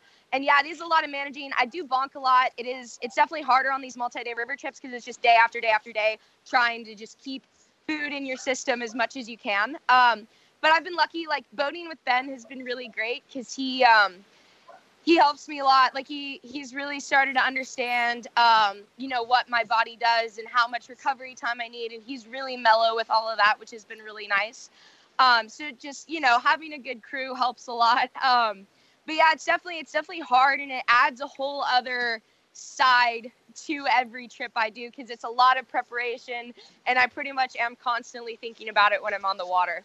And so do you have to do you fill your crew in when you're out there? Is this like you have like a group talk beforehand and so everybody is on the same page kind of thing? I try to. It's definitely a little harder, especially if I get on just a random kind of crew that I'm not super familiar with. Even explaining it, it's like, okay, my blood sugar is going to get low sometimes, and I'm going to have to stop, and I'm going to have to wait about 15 minutes. And they understand, but it is definitely harder until they actually see it happening for them to kind of grasp and understand what's going on. Because especially a lot of times, if we're doing a super long day and my blood sugar gets low, it's like a full on crash. Even if, I eat some food and it comes back up, it's normally such a steep and sudden thing because it's good, and then it just drops. That I'll be pretty pooped for a while, and it'll take me a while to recover. And I think that's kind of hard for some people to understand. So it's definitely just kind of talking a lot, and I try to communicate a lot about it. And there's a little safety talk before of hey, if for some reason I pass out, or, in the rare case, or I'm just completely not making sense and not, with it, I can carry this thing called glucagon in my dry bag, and I tell them how to administer it if something does happen. But the good news is it's pretty hard for me to get there just because, I'm thinking about it so much and I'm doing so much prep work for it. But yes, there's a lot of talk about it beforehand. I have a similar conversation before I get on the river with people too, but it's not diabetes related. I just let people know that things can go horribly wrong. I may not be coherent. I may not be making sense. I may pass out. If I flip over and don't come back up, please save me. So what's the plans for paddling? I mean, how much are you going to be, is the goal here to be a full-time paddler, or are we going to school, or how are we going to, is there a balance, or are we just going full on kayaking? So I'm kind of trying to figure all that out right now. With slalom, my goal had been to go to the Olympics, but basically I came back home. I was living in the UK training, and I came back home because of COVID last year and got back in my creek boat and realized that that's what I love and what I want to do is, kind of more expedition, big whitewater stuff. So right now I am going to work part-time this summer as a raft guide in Idaho, so I can start getting ready for the North Fork Championships. But beyond that, I haven't really planned too much. I'm graduating from Western Nevada College this semester, so I should be getting my diploma any day now, which will be really nice. And then I think after that, I want to hopefully start a photography business. So I'm going to be taking some business classes for that as well. So yeah, kind of just taking slow steps, but as of right now, I am mainly just a kayaker. So who are your main sponsors right now? Obviously, Kokatat. Yeah, Kokatat. Yeah. I'm just switched to Team Dagger last year, so it's been amazing. I'm on the Warner team, Honey Stinger. The list got shorter. And I'm also. I think that's about it. Sorry. It's been a while since I've had to list my sponsors out. And that means you're kayaking and not worrying about it. That's perfect. Right. Exactly. What are you training for right now, Sage? Yeah. I am currently in Montana. The Big Fork race starts tonight at 4:30. There's a boater cross. And then tomorrow there's slalom through this. It's an awesome river. It's super big whitewater. They're going to have a slalom race through it, and then a giant slalom as well. And I think the combination of your results are all put together for an overall result, which will be really cool. And then after that, I'm going to go down to Idaho and start training for the North Fork Championships. Cool. That sounds like a cool format. It's really cool. Yeah, it's awesome. It's been so long. I've just been California creeking. It's amazing to be on a river and not hit rocks. So what's the vibe like? Does it feel back to normal up there? Is good attendance? Oh, yeah, super good attendance. There's a lot of paddlers here. It's going to be really fun. Awesome. So what's going on with Red Bull? Are we signing with Red Bull soon? Have you looked at that? I'm not sure yet. I haven't really looked at it. It's definitely kind of been something I've been thinking about this year, but I think I'm going to wait till after NFC, see if I can get some good results behind me, and then maybe reach out. Right. See if they'll have me. Are you going to beat Adrian in the green race? Good question. You know, Adrian is amazing, and hopefully someday I can put a run together that might be faster than hers, but any day I get to go head-to-head with her is awesome. That's a yes. I heard yes. You're going to have to work hard. She's fast. Well, I'll see you out at North Fork. We're going to do live coverage of that event this year. Awesome. So that's going to be great. I'm not sure you should tell anybody that, so I'm not sure it's Okay. public yet, but anyway. So what creek boat are you paddling right now? Currently, for this race, I'm going to be using the Dagger Phantom. For NFC, I might be using the Code. I'm not too sure yet, but I'm basically between the Dagger Rewind, the Phantom, and the new Code. Yeah, I mean, from a manufacturing standpoint, we've seen, I don't want to use the word explosive because I feel it's a cliche, but we've seen just a lot of growth in women in kayaking. Yes, it's amazing. There's actually so many women at this race. It's been a long time since I've been to a creek race, and normally it'd be maybe me and one other girl. But it's amazing. There's been a huge increase, it seems like. Yeah, and not just participation, but in terms of what they're doing. I mean, obviously, you're running Untouchables is a great example of that. It's no longer like a divide between what women and guys are doing on the river. It's quickly becoming basically exactly the same thing. But what we need boats that are right sized. You know what I mean? For someone who's 125, 130 pounds. You know what I mean? Yes. Wouldn't you agree? Yes, I completely agree. So that's actually why I'm with Dagger now, is because they just released the small Code, and it's actually so my experience in the past with creek boats is they either make one size and it's too big for women, or they'll make a small size in a boat, but it won't be a good creek boat. It'll be more kind of like a beginner boat. So when Dagger said that they were making a creek boat that was going to come in a small, and it was actually like a good creek boat, I was able to try the prototype. It made me super, super excited to be with a company like that. And yeah, I was able to give back some feedback on the small Code, and that's kind of been my little love child for the winter. And yeah, I just got the first production small, and it's amazing. It has great volume in the front, super hard edges, so it's really nimble and easy to paddle. And then you paddle in and it doesn't feel massive on you, and it doesn't take a lot of effort to paddle. So it's really cool.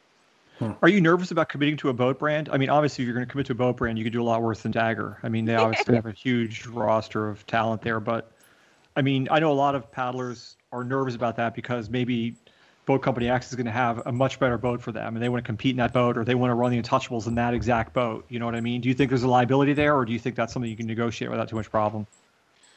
Honestly, for me, I put a lot of thought into the brands that I want to be associated with. So I don't just, jump into it and be like, this is it, and just kind of go for it. I talk to them and I see like what their future goals are and everything like that. And, Dagger is definitely an all-inclusive company where they want, every single person to be out on the water, happy with the boat that they're in. So that made me really want to be a part of their company. And yeah, they're super into, all feedback from everyone and actually taking that into consideration. So, yeah, I mean, I definitely wasn't nervous about committing to them, to answer your question. What's your paddle offset, your blade offset? My paddle offset, so right now, I creek with a 30 degree, but I race with a 60 degree. What kind of length are you rocking? I use a 195. 195 for both. So I really like the Odachi. That's what I've been paddling like pretty much nonstop. Well, all right. You made the cut. This interview will remain. You didn't know it. Oh, shoot. Well, I'm glad I passed. Well, I went out and bought a Phantom after I saw that Untouchables line, so I got one of those. Awesome. It's a great boat. I love it. You bought the same size one? Yeah, exactly. I just got the same color and everything, and then printed a poster. That's what I want. Honestly, if you just want to come, take my Phantom, I'm sure she knows how to run Untouchables now. If you want to take her down for a lap, she's good. God. I'm not doing it. I'd like to see I'm that. not doing it. I'm not doing it. You would need a spray skirt. Come on, surf ski boy. What are you talking about? Right. Oh, man. Well, I don't know, Sage. I mean, thanks so much for coming on the show. I know you're in your gear and getting ready to get out on the water right now. Hey, I'm super happy to be on here. And yeah, thank you so much for, tolerating me showing up in my gear. Sorry about that. No, I love Great. it. It's Perfect. True hammer factor. Yeah. All right, boys. You got anything else before we let Sage get back on the water? No, I have a whole bunch of stuff we could get into, but maybe another time. Yep. Yeah, we'll have you come back I want on. to know about like social media. Like, how does social media fit into the modern paddler? Like, what are we doing? How does your personal life and social media intersect with your professional life and social media? But that's a big question. We should set that aside. Unless you have a really quick answer. I can have a decently fast answer if you'd like. All right. Yeah, let's hear it. So yeah, I'm not a huge fan of social media. I think it's a lot of effort and a lot of it's pretty fake. So my goal, and not necessarily kayaking, I just think a lot of stuff on social media is kind of fake in general. But my whole goal. But sponsors demand it, though. I mean, this is something you have to do as an athlete. You have no choice. Exactly. Right. Yeah. So my whole goal with my social media is to be just really real about it and show what I'm doing. And I've tried to get a lot better. I've been horrible about getting photos and film of myself, so I've been working on that a lot. And yeah, so just I don't really pay attention to what time I post and all of that stuff. Like I think a lot of the influencers do. I'm pretty sure that's a thing. But yeah, I like to show what I'm doing and what I definitely want to be like a platform to try to inspire like other diabetics and other women to show them what they can be doing and hopefully get them out there. So yeah, I like to show off what I'm doing and just be real and honest. And I think it's been really cool. Ben did some awesome videos of me like running my kayak in and testing my blood sugar and eating food, and I think like all of that's super cool, and just sharing my life and just being like real about it. God, well, there we go. Real indeed, man. I'll tell you what, when we get you back, I'd love to get into where your drive comes from and like what gets you up early in the morning and just all kinds of things, but that's a whole different conversation. We're going to have a whole panel for that. I will come back anytime. All right, Sage, we'll get back to it. Thank you so much. And thank you guys. Yeah, sure. We'll catch you in a few weeks in Idaho. Sounds great. See you then. All right, bye-bye. Thanks, Bye, Sage. Bye. Awesome. I mean, come on, that's pretty inspiring. Look at the roadblocks in front of her, and she's like, what? That's not stopping me. Yeah, I just like to see... I'm just like to see that market opening up in the way that it is. And I mean that in a sincere way. You know what I mean? I do. Lewis, you had to laugh. It's good for because everybody, it's so right? well. Yeah. It's I mean, having women paddling at that level is good for everybody. I mean, did Alec Voorhees win the Whitewater Awards Line of the Year for Untouchables? Just like he's the current winner, I believe. Like that was the line of the year, and like Sage's line on that same rapid was like every bit as good as like what was the best men's line of the year voted by allegedly the best kayakers in the world. Like and you talk about her training slalom in Europe and England. If that didn't have something to do with that, I would eat this. I guarantee it did, dude. Hard work, incremental improvements. I mean, come on, dude. That's a shining example right there we just had on the show. I don't know. I'm inspired.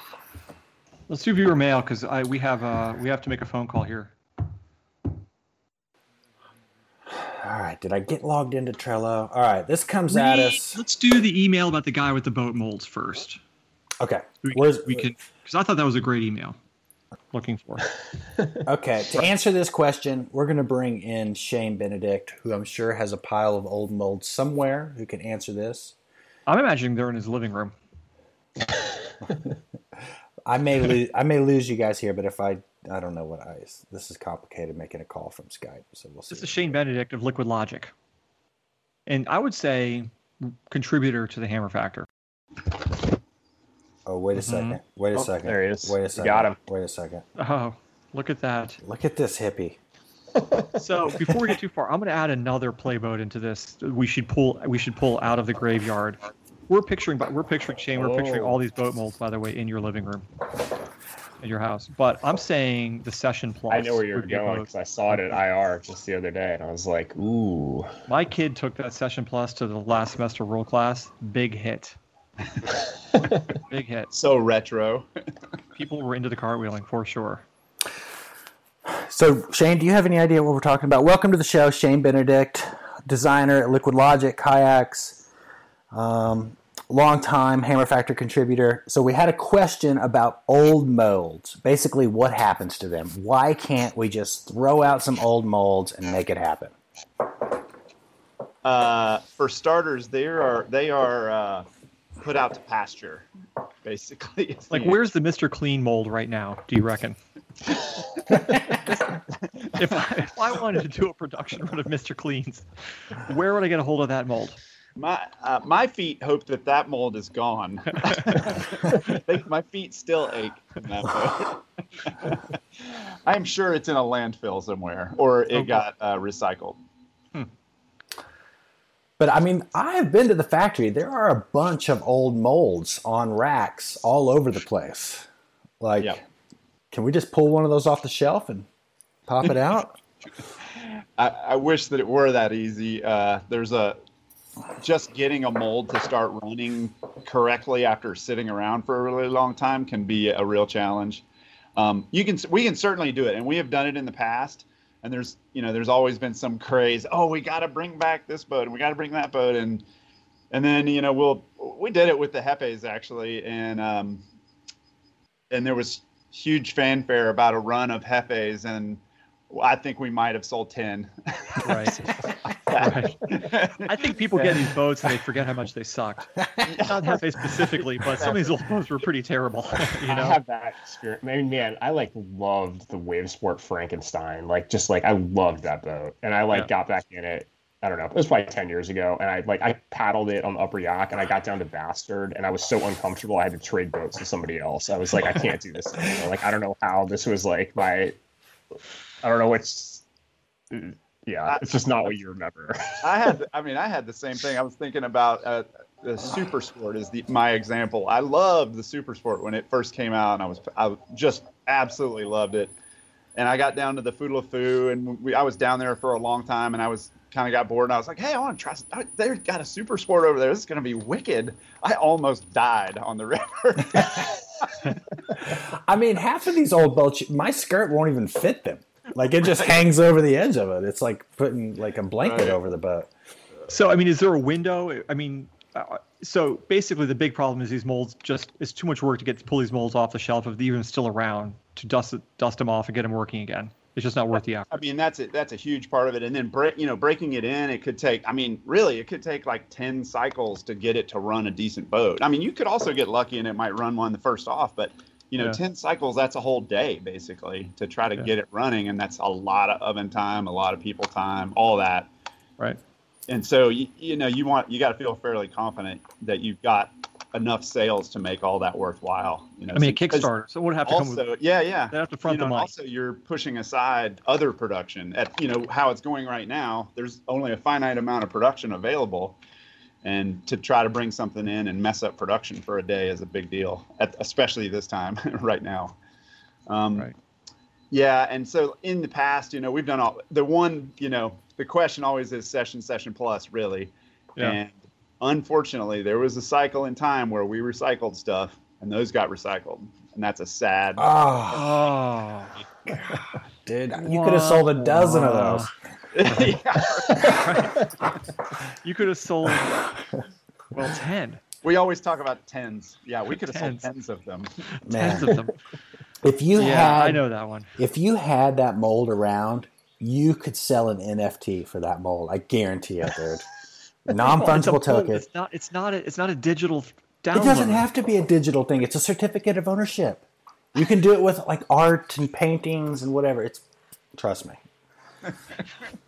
Can we talk about moving forward instead of looking in the past? Can we just do that for a minute? Let's do that. Where are we going with whitewater boat designs at Liquid Logic? What's happening? My kid has an alpha and loves it, by the way. I'm sorry, what was that? My kid has an alpha and loves it, by the way. Awesome. That's great. Yeah, he's very pro alpha. Does he have the big one or the smaller one? He's got to be the little one. Yeah, he's 16. I don't know. Where should boat design go with Liquid Logic? What should we do next? You like how you flip that around on you there, Weld? I think you need to do an updated half-slice boat that can run a little bit harder whitewater. That feels more home. You should go the other direction. I think it should be 10 feet long with more of like a planey hull, like a surfy, pivotty boat, but faster, longer. Updated Super Sport. If it's like a in the front. high performance BRAP, I would use it as my primary boat in most cases. But a second or third boat at bat, a third boat probably, right? And then you gain sort of rarefied territory there. Yeah. Now, I mean, the 10-foot boat sounds so fun, and I know I would love it, but I agree. I don't want to haul that thing around all the time. I mean, it would be super fun, but I'd be like, I want to get that lighter boat.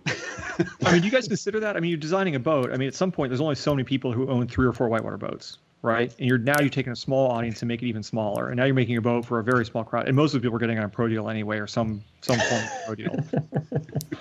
I mean, I think you're making that. Or no? You're making this into a self-fulfilling prophecy with the pro deals. It's like everybody's listening to the podcast and they're like, well, John Weld says everybody's getting a pro deal. I should be getting a pro deal too. Like, no, I'm saying people buying 10-foot long half-slice boats are getting a pro deal. That's what I'm saying. Okay. And then there's a couple of Adonis who want to be like the cool kids and they're getting them too. No, I mean, I definitely feel like you definitely have to hit your bases, and we're certainly due for a new half-slice boat. That's for sure, because that's a major. Would you go more planing hull? Niche in our niche, yeah. Would you go more planing hull this time, right? I mean, that would be the fun way to go, especially for surfing, that kind of stuff. And planing hulls are all the rage right now. Right, just that's corn. And how about creek boats? What are we doing with the creek boat? I mean, right now, like out here, we're living on the Alpha because we've just gotten rave reviews back, so we're gonna just keep riding that. Okay, all right. I'm trying to help you here, but you're not letting me. I appreciate it. But out here, it's the OG, right? Now, I know that boat doesn't translate well necessarily to the East Coast, but that's what it is out here. Yeah, no doubt. And what do they do right, and what are they doing wrong with that boat? Well, I mean, to be honest, I haven't paddled one. But what I see when I watch the videos is I see a boat that's floating high. Yeah. It looks. So therefore, it's just easy to handle. If you're floating high, you can move the boat around. Yeah. The bows up high. And that's been a really cool revelation in the last few years. Well, more than the last few years, but that's awesome. It's cool. It makes things easier. A lot of you know Eric Neese. he was just in the shop picking up an Alpha, and he was just like, I got to get an Alpha, man, because that just makes it easier. Just I feel one grade better, Right.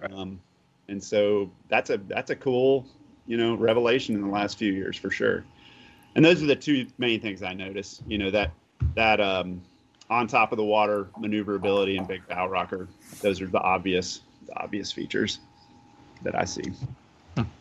Shannon, that's how I feel in the Alpha. In an Alpha 90, that's how I feel. That thing just goes over everything. Yeah. I mean, it's Yeah. What happened to the whole fear of big bow rock? Like we talked about this even in the 90s about being a little scared of that because of the waterfall trend. What happened to big bow rocker being okay now? Well, I mean, I think it's just... I mean, people are breaking their backs for one thing. I mean, that's kind of what happened. I mean, didn't Tyler talk about this? How like the Nomad just was better because it just pierced the base better. But now those guys are all running big waterfalls with big bow rocker boats, aren't they? I mean, that's what I'm seeing. No, I'm with you. I'm seeing people get hurt too. I mean, yeah. Yeah. I think that it's hard to make a boat for waterfalls because it's going to be totally different than 99.9% of the other stuff that you're doing. Right. Yeah, totally agree. But that's totally what kept us away from that rocker for so long. It was the worry everybody had. All the people running 100-foot waterfalls. Right. You need to make a waterfall boat for that crowd. So yeah. God, we're just getting off on a tangent here, but let's just Sorry go. about that. So let's say you got your boats. Okay. So what do you think your first boat you're going to get? And I'll just kind of tell you mine. The first boat you're going to get is your shit running boat, your go anywhere boat. Hang on, let me finish before you go. And then your second boat is going to be play boat or half slice. For me, it's going to be a half slice. I'm going to skip out on the play boat. And then my third boat is going to be a race boat. Race boat and and whatever. But I mean, what are your guys' three? What's your number one, Gelman? You were shaking your head when I said creek boat. Well, I don't know. I mean, I guess it depends who it is, right? But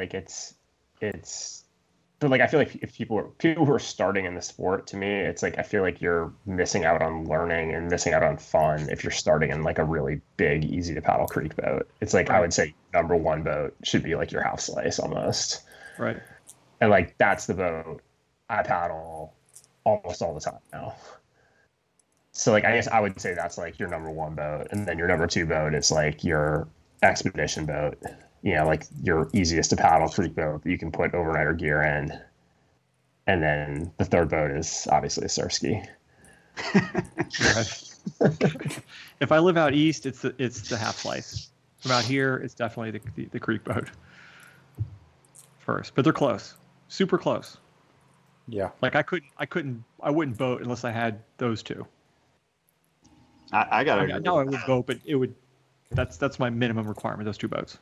I would totally agree with that. I'm definitely the half slice of the creek boat, and living on the green, it's half slice is just fun to do, especially summer flows coming around. And now that it's running 200% or 150% all the time, I'm very glad to have my creek boat too. Man, we may finally see some low water, Shane. I know. First time in 3 or 4 years. Wow. Sorry, you guys. Yeah. Anyway. So last question. What's gonna happen with materials and boats? We need a revolution. Oh, God, this is. What do you got? This is how many years we've been talking about this. It's never going to happen. I've been talking about that since I've been in the industry. Yeah. What's gonna happen? Nothing? I'll tell you something that I've been playing with lately is mycelium. And I'm starting to grow these forms out of mycelium. So it's the root structure of mushrooms. And you can grow it so that it's hard as a rock. It's really cool. And then you can shape it in molds and all that. So I'm going to make a mushroom kayak. How about that? I'll point out you're wearing a tie-dye peace t-shirt. Just so people out there know what we're dealing with. Friday. I was celebrating. Got off the deep end.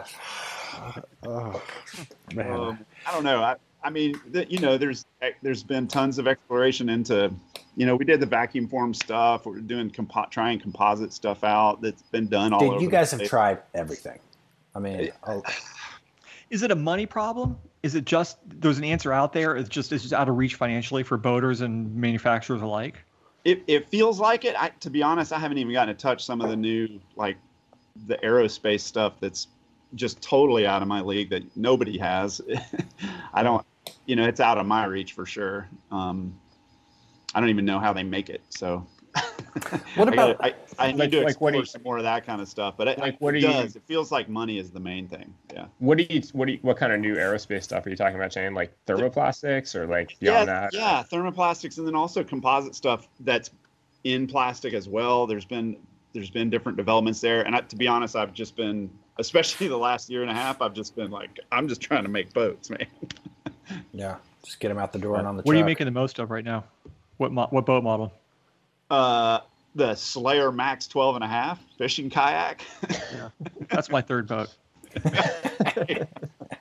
Yeah, but alphas in whitewater alphas for sure. Yeah, no question at all. We were talking earlier about, we brought up retailers doing repairs on various gear and things like that.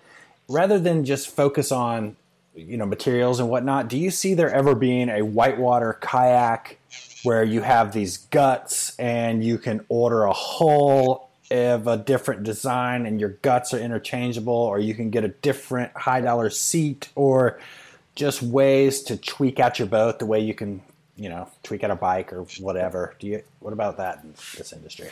Yeah, definitely. Yeah, no problem. I mean, some of the parts, well, for example, all of our boats are retrofittable. All the outfitting retrofits into a new boat, an old boat.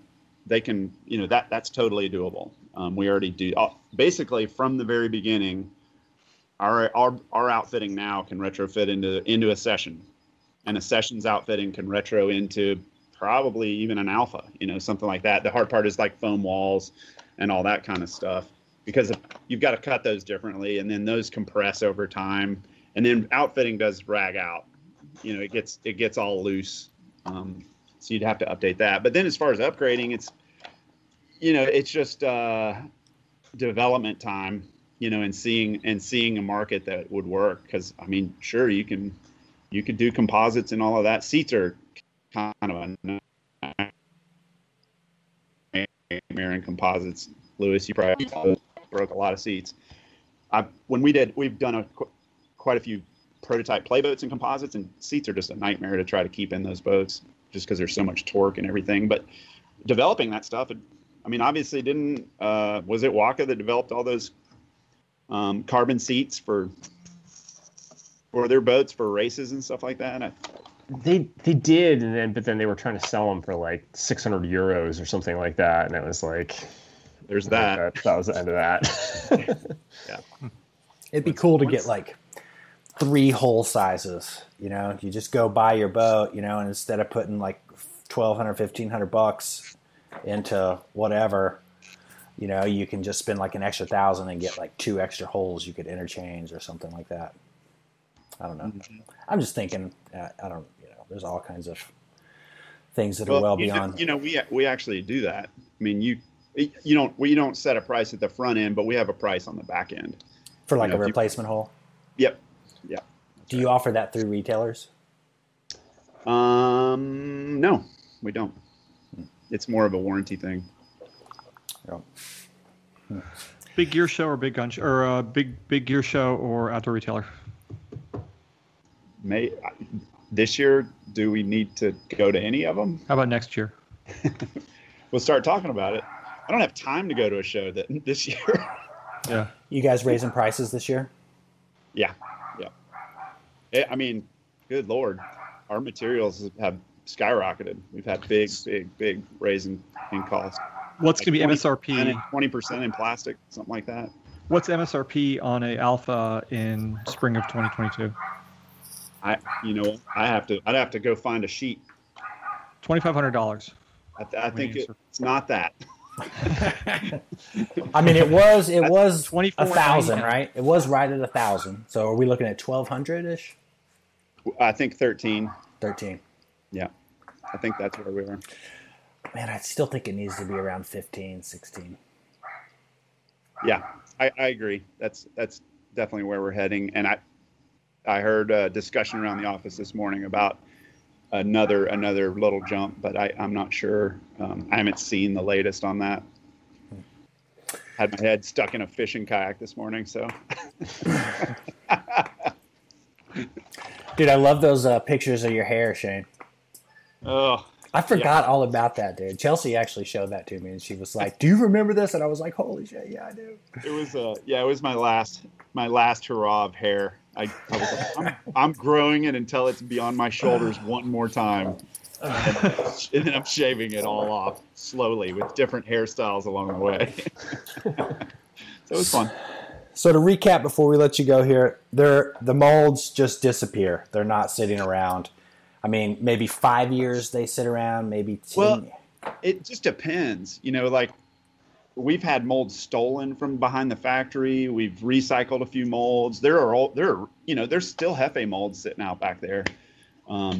There's old wreck boat molds back there. It just kind of depends on the situation at the time. They're actually worth almost nothing as a recycled material. So it's kind of a pain in the ass to take a 3,000 pound thing and take it to the recycler. So it's got some issues as far as that goes. And then, and we do every once in a while try, we think about pulling it up. And we've done it a few times. It usually has not been fruitful. Yeah, I can see that. All right. Well, there you go. There's the answer, Yep. straight from the horse's mouth. Yeah. It's a mix mash of things that happen. Yeah. We need to get you a beeper so that anytime we have a question, technical question, we can get a hold of you. For sure, that'd be cool. I can't believe I Put it on couldn't. your belt. Thanks for jumping on Skype, Shane. I tried to get your cell phone. I couldn't get it to ring through to the group call here, so I don't know. I gotta figure that out. All good, man. I enjoy it. You guys, All right. great show. Appreciate it. All right. We'll talk to you later. Thanks, Shane. All right, boys. You know what? Let's just Colorado clapback. Let's just Yes, hammer we factor just for email. another 2 hours. Like, I'm just ready to jump in another 2 hours here. I've never been so charged. Hammer factor. Hey, hammer factor. This comes at us from Ian Foley. It has come to my attention that your purposely pompous podcast frequently takes pot shots at Colorado, rad all capitals, kayaking. As a longtime Colorado boater, I feel compelled to set the record straight. Colorado has many exceptional attributes that make it a mink boater's paradise. With 300 days of sunshine and Chihuahua-sized annual precipitation, Colorado cranks out 6 solid weeks of runoff a year. With a whole winter's worth of tantric expectations watching and waiting for moisture, Colorado boaters lead the nation in precipitation expectation. With the highest concentration of expert mink boaters in the nation, Colorado is a global innovator in plastic welding and boat salvage operations. With the kayaking industry perpetually on the verge of collapse, the Colorado mink boaters shredding their gear every year over razor-sharp mank ensure that we lead the way in the highest per capita replacements boats and paddle purchases, making us the savior of the kayak industry sales. Anyone who isn't on a trip to Cali, the Pacific Northwest, or the Southeast knows that Colorado is the place to be. Every year, wannabe paddlers from all over the country flock to Colorado during runoff, proving that Colorado is indeed the best pit stop on the way to Cali. Every year, we find grungy Southeast boaters who say they run the green getting crushed on Gore Canyon like beer cans at the takeout party. Every year, snobby boaters who left this mink paradise for greener pastures come back and complain about getting scratches on their creek boats or getting their hands cold. Well, enough is enough. Colorado is one of the best places in the country for a kayaker to plan to move to the Pacific Northwest. And its central location, with an easy 17 to 24-hour drive to Cali, the Pacific Northwest, Idaho, and the Southeast, making an ideal location to stage national road trips for 44 weeks our water sucks. Without us, you would have to drive all the way to Cali without a place to get your mank on. Show some respect. When you are in Colorado and break your boat, you might just need us to weld your gear up. And in a final note, while your podcast is entertaining, you clearly are underutilizing the best part of the show, which is Weld's sniper-style salty slams on random, unsuspecting, and undeserving targets. Geltman's Eeyore style updates lamenting the state of DC politics and crying NIMBY about Instagram bros enjoying Spirit Falls could use a little sunshine. I'd also like to request that you get Forrest Noble on the show to share his Great Falls at Flood story, which has got to be one of the best damn kayaking stories I've ever heard. Keep up the good work. I need something to take my mind off the beating I just took raking myself over the Mank on the drive home from the local rivers. Ian. He's right That was about a Forrest great Noble. email. I mean, I had to read that one in full because there was some times. That was a when, great email. Forrest Forrest Noble and would I be have some awesome. epic paddling stories together. I feel like the only problem with having Forrest on is Forrest doesn't actually remember like where any of these things took place or like. Oh, not true. Not true. He's a good storyteller. He remembers some details of stuff that we did that I've long since forgotten about. I love that Great Fall, the High Water Potomac story from Forrest. I've heard it from Forrest and I've heard it from Billy, and it's that's a classic. Yeah. Scott Anderson writes in and he requests that we choose a theme for each episode, finding a guest to answer questions based on that theme. He's got a lot Can I of... tell you something that Forrest and I used to do, or Forrest used to do when we were kids? I'm sorry to interrupt. But Hang on, we'll get back to you, Scott. Hang on. I'm debating sharing this, but I have to. Forrest Noble, when we were like 16 at Valley Mill, he had a Suburban, so he could drive, which was like a pot of gold, right? And he'd rip the Suburban through neighborhoods, and he did this thing called a moon landing. And I shouldn't be saying this, but he would drive the Suburban into people's backyards in the night, like over their lawn, into their backyards, and high beam them through their living room windows. He called it a moon landing.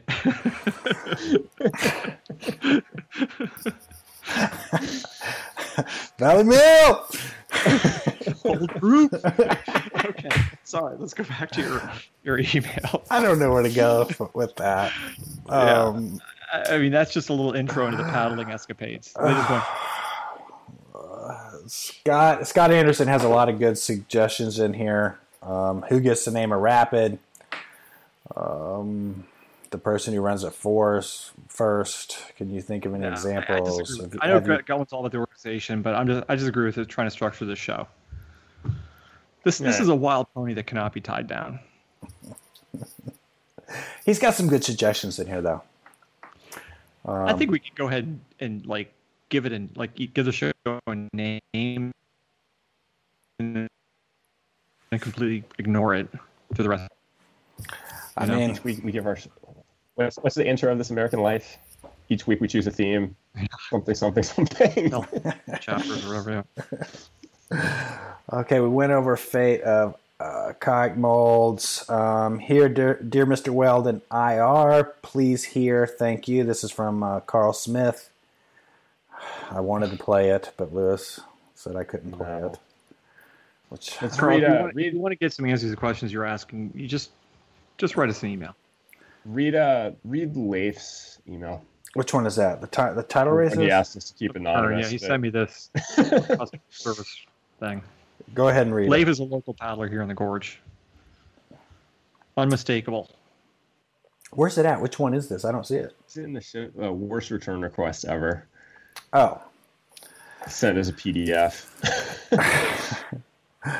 Let's see what it says. I don't even... Dear Mr. Weld, I'm ready to request an immediate replacement of an IR product I own.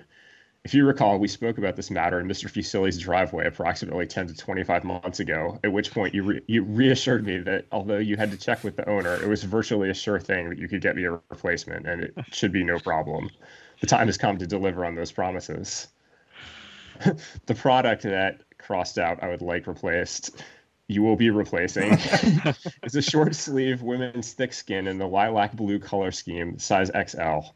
I noticed during a recent visit to your so-called shop that this particular choice is discontinued, but I would be willing to accept just about any blue-colored replacement. The reason that this particular replacement is necessary is that the poor quality garment has started to fall apart. In particular, there was a small tear near the left armpit from when I fell on some bushes. There are some slight complications. I didn't keep my proof of purchase because I actually won the original rash guard for free by taking 5th place at a freestyle competition. However, there is an abundance of documentation of my glorious victory. Just Google my name plus Montana Kayak Rodeo 2005.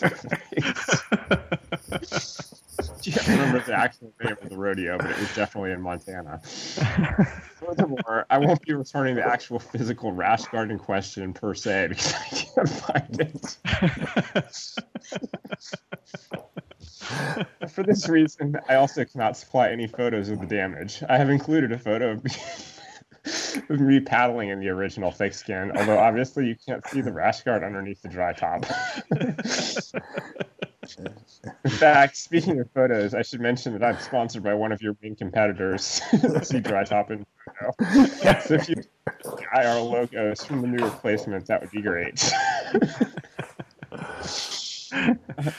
My address is below, as is my email, so you can notify me when to come pick up my thick skin, which will hopefully be soon. P.S. I purchased one replacement earlier today with money, and the employee, John, who helped me, was extremely unhelpful. I had to wait several minutes while he cut the sleeves off and rehemmed the long sleeve top that we converted to short sleeve. And when I changed my mind about the color, the second one he hemmed took even longer. P.S. Found the original rash guard. It appears to be an NRS Hydra skin. Hope that's not an issue. He actually hits a lot of tropes in there. I'll give him credit for that. Any single one of those sentences could have been from an actual return. Did you replace it? I did cut the sleeves off his rash guard. He went a short sleeve. Cut the sleeves off and hemmed him for him. Let's see. Forward, Hammer Factor, John Grace's new shuttle rig, a inflatable SUP board. I didn't quite get that one. I guess they inflated it with helium, so it floated. Man, we got what's Big Ben? My darling wife would probably like it. Okay, here we go. Hey, folks. This comes at us from Corin Kelly. Really enjoyed the insightful and funny Benny interview. My darling wife would probably like a nudie Benny calendar, though she'd say I'd want the premium version. She took about 50 photos at Benny at Skookumchuck and 2 of me blowing off the wave. Her excuse was that he was on it a lot. Sure. We had made a once-in-a-lifetime visit to Canada, and I persuaded the family to take the camper to Egmont via a kayak store on the wrong side of Vancouver. I knew the tides would be the biggest of the year and wanted to get some lead in days, but the way things went, I got there on the biggest evening. I was nervous. Got on the water too early, passed the rapid thinking it couldn't be. Paddled on for a time before realizing my area. By the time I worked my way back, the wave was rocking. My wife and young kids were there by then, wondering where I had got to. My son got really overexcited and wanted to jump into the water. Oh crap, that was scary trying to keep him on the dry rock. Eventually got a few wobbly surfs in, amazing to sit there and wonder at the flow, clear water, etc. Then something shimmered above me on the rock like a Greek god. Flowing hair, the man, time stopped. Even the wave took a deep breath. I said hello and introduced the kids to him. Then we watched the best surfing I had ever seen up close and with my own eye. A really genuine guy. Great show, lads. Any chance you could talk to some of the best whitewater coaches to discuss trends and how they are matching boat trends? Could you talk to Rush about shoulder rehab and getting back on the horse? I watched all his LW runs and his North Fork runs and his amazing hand roll off of Cherry. Clearly, I have hero worship issues. Corin. God, dude, the Hammer Factor audience is so much more talented than we are. We got some good emails. We should. I like that idea about having some like kayak coaches on. Yeah, me too. I think that'd be super valuable. How about Sylvan? That'd be awesome. I know somebody. We know somebody who knows Sylvan. One of our fellow downriver people or downwinder people. Back to downwinding. Yeah. That would be a good craft for some lithium-ion technology. Aiden. Where are you going? This is Aiden. You want to say hi? What's up, Aiden? Welcome to the Hammer Factor, man. You're still doing a show. He's the alpha boater. You got the smaller one or the bigger one? smaller one or the bigger one? I have 75. Still pretty big though. Okay. I think it's similar size to like the 9R2. Okay. There you go. But I love it. It's great. I All right. Thank you.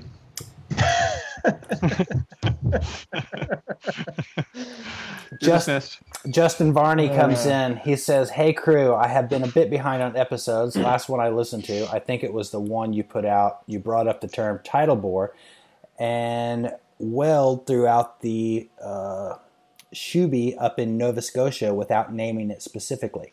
Living in Maine and being into surfing a sea kayak and playing with surf kayaks, tide races are a huge part of my whitewater in the summer when local stuff no longer runs. If you want to chat about it, I'm all about it. It's something we chase regularly from Nova Scotia to New Brunswick. St. John's Reversing Falls, although I admit it's the one I haven't gotten to yet, to Sullivan Falls, the Sheepscot, Blue Hill Falls in Maine. It's kind of a staple here. I can also write you a really long email if you want. Just always been stoked on the podcast and got all jacked up when you mentioned one of my favorite parts of paddling. Thanks, Justin." I'm kind of fascinated by the tidal bores. I think that's I am too. I kind of would like to have this dude on and hear about I feel like the East Coast ones. I mean, like Scoop's obviously super famous, but I feel like there must be more. And like, I feel like a lot of them are just under the radar and want somebody to come spill the beans to us. We kept threatening to stop at the one in Nova Scotia on one of our expeditions up to Newfoundland back in the day, but never did. You see pictures of that one, like the Bitches, I think it's called, in Wales. I've never heard of that one.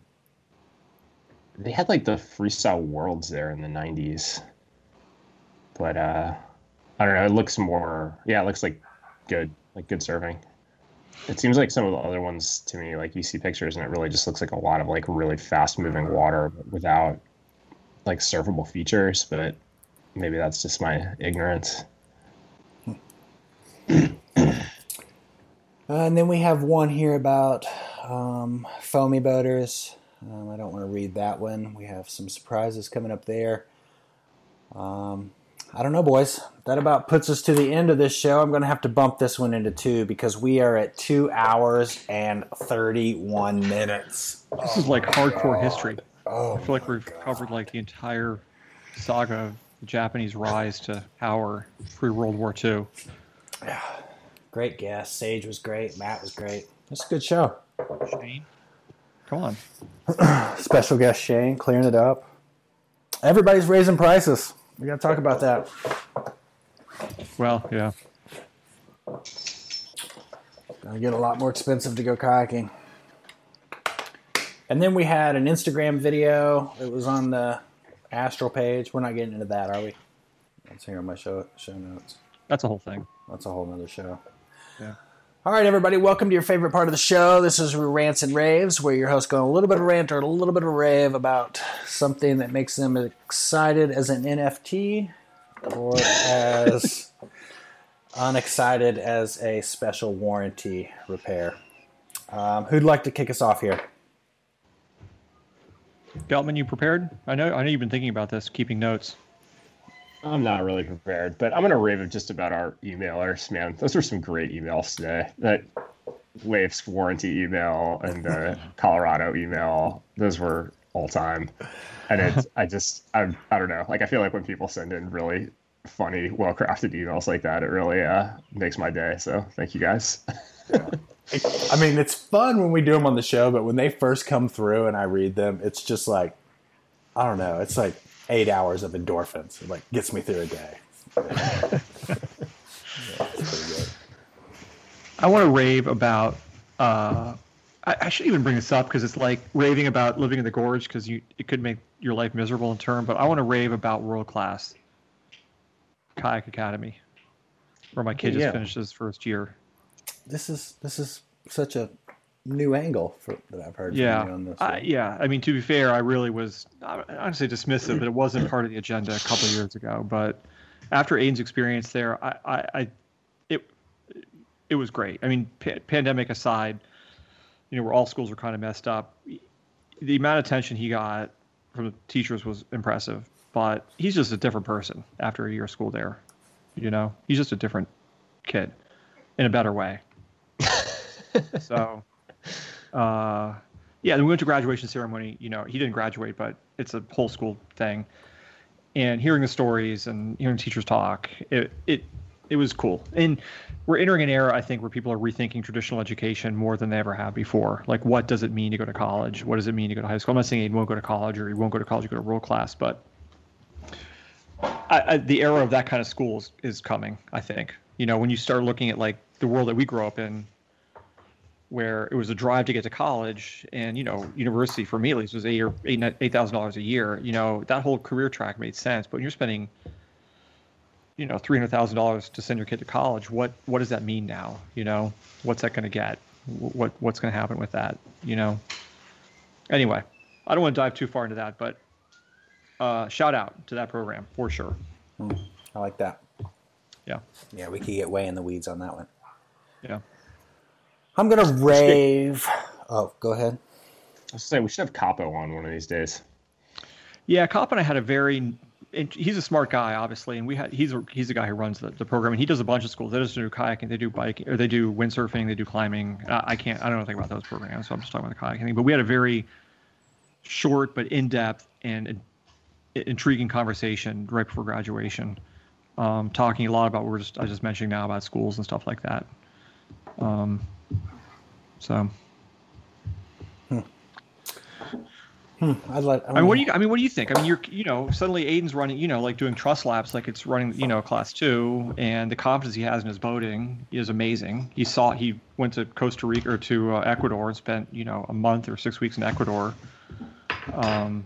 I mean, what do you think, Gelman? Of all people, you have the most traditional education of us all, private school, yeah, I mean, big college, It seems to me like in a lot of ways, education is turning into like there's like 2 tracks, right? There's like going and like getting an education, and then there's going and like getting like career preparation. And like the degree to which those things seem to be like becoming siloed to me it's kind of just, I don't know, like it kind of disturbs me in a lot of ways. It's like, like when you go to college, like you should like read the classics, and like you should be able to, write well when you come out of that. But is that worth $300,000 now? I mean, I guess like leaving the price aside, $250,000. it's like it just seems like there's such a divergence between people who are doing these like really like technical programs focused on getting some particular job or going into some particular line of work, and just like having a general education. And it's like, to me, the idea that you're, like when you're on this like career track, to me, like then it's like it is very much strictly like a ROI proposition, right? It's like, does this make sense financially? And then there's like, like what is it worth to you, or like do you have the means or whatever just to like become an educated person because you see value in that? And it's like, I don't know, it's sort of sad to me that those things seem to be so, that it is so expensive just to have a good, well-rounded education, and also that like there are people who are coming out of college who don't have that. It's like, it's kind of I think society loses something when people are not, don't have like a well-rounded education. I agree. I mean, I studied English. I mean, I have to talk about a liberal arts degree. So did I. I don't have a regret at all for the money I paid for that degree. It's unbelievable, right? I can write better. I can read better. I have, I treasured that education, but it's just so much more expensive now, right? And it's also like, I mean, to me, the thing about so much of it too is like, if you're not very, like some people, I think, it's like you can go to college or whatever, and like somebody will just like lay out the things for you to do, and like you do them, and then you will have this education. But like that's not the only way to become an educated person by any stretch of the imagination, right? It's like you can read and you can like have these experiences and like do all these other things. And like, I think sometimes there is like too much emphasis on like, do you have the piece of paper that says you like went here and did this? Like it seems kind of I don't know, it seems kind of ridiculous sometimes. I mean, I look at the Markovs as one example. They run Kaleva, definitely non-traditional approach to education, right? But I mean, they have this gigantic, successful, sprawling business across that encompasses basically all of Western Montgomery County.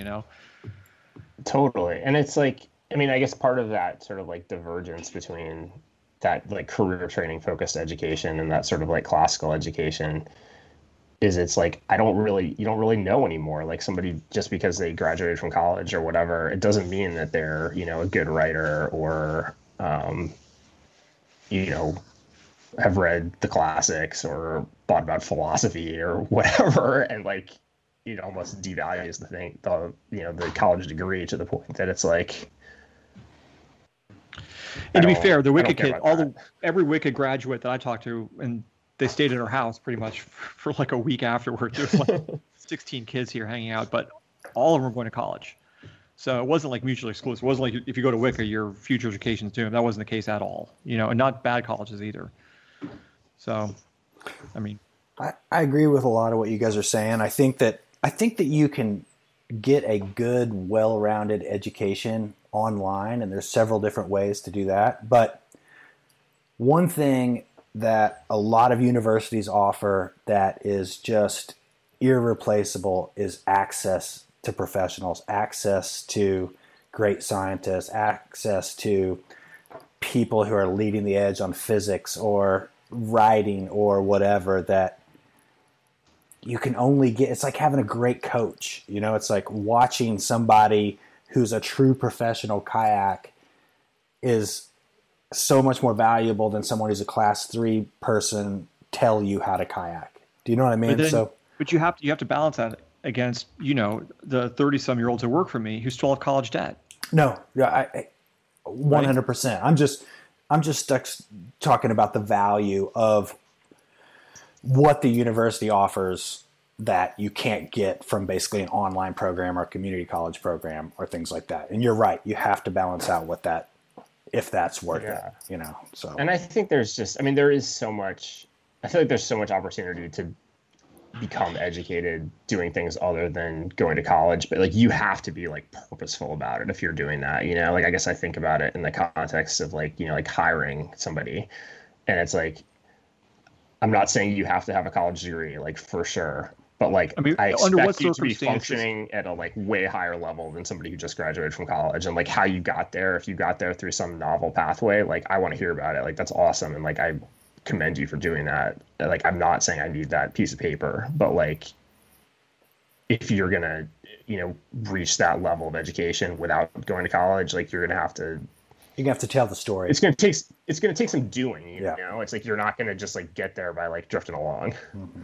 I mean, under what circumstances would it, besides going to law school, would it make sense going to Georgetown and studying history right now? If you're really independently wealthy, or if you got a scholarship. Right. Yeah. But that's it. Yeah. I mean, the days of going to history because you're going to just come out as with a well-rounded liberal education, those days are done. That's sad. Maybe right. Or you're Yeah, going to go to law it's sad. school and try and monetize that. Oh, and then there's a whole nother step of how this education, why it's so expensive, the whole system. There's just. But as a parent with 2 kids who are getting ready to go to college, I mean, I think about this a lot, right? And I can say for sure my thoughts about this before World Class were very different than after World Class. So you're leaning much more towards a non-traditional education, or you see the values of that much more than you did just. I'm saying it's on the table now. Yeah. To me, that's something that's on the table. I agree with you. I agree with you there. I'm not saying it's right for everybody. Like my younger kid, I think he's going to thrive in regular school. But that's all. Yep. And saying that it's on the table for someone who comes from, parents who were in education. My dad was a college professor, right? To say that kind of education is on the table now says a lot to me about that program. I guess that's what I'm. What do you mean? What do you mean on the like? What's on the table? It's a viable option. Like if you asked me 5 years ago if I was going to send my kid to World Class, what would I do? I'd be like, no. Oh, okay. You're just talking about World Class. I thought you were talking about some alternative. No, World Class. Yeah, World Class. Got it. Okay. Yeah. Well, I'm going to shut us down here with a rave. I'm going to rave about the diversity of disciplines in whitewater. I got a squirt boat, borrowed a Bigfoot squirt boat, and went up to a place, Cowbells, the other day. And it was low water. No one else was there. Zenned out for like 3 straight hours, just tweaking out on little waves and seams. And it was just so good for someone who's been kayaking so long to just get like a fresh rush like that when you just switch it up. I'm just going to rave Is about that. Is your elbow doing better? It is doing better. I've kiked a few times, done a few Guess who called me to attainments. ask for a left-hand control paddle a couple weeks ago? I thought I was done, dude. I left the doctor and I thought I was done. So what's the status now? Well, let me show you. No one can see this, but do you see that Yeah. bump right there? Yeah. Is it your elbow or your wrist? Well, the problem is right here on my elbow, but these tendons are what pulls your wrist back like that. And you can see that bump hits right there. You see that? Yeah. And so what happens is every time I feather on that hand, it's a hard stop on my tendon. And so it just has all kinds of pressure right there. And so basically I went to the surgeon. He was like, well, you can just use your other hand as a control paddle. And I was Bingo. like, I was like, oh, well, I'll just have to talk to Will about that. So, are you doing it? I don't know. I have 2 lefty AT paddles in my garage right now. Right now, I'm just kind of managing it. I'm doing a lot of rehab, a lot of, what do they call it? I'm doing a lot of rehab. 0 degree offset is what he's doing. Let's just cut to the chase. And I do have a 0 degree offset paddle on order. So God help Right. us. we'll see how Give that you works out.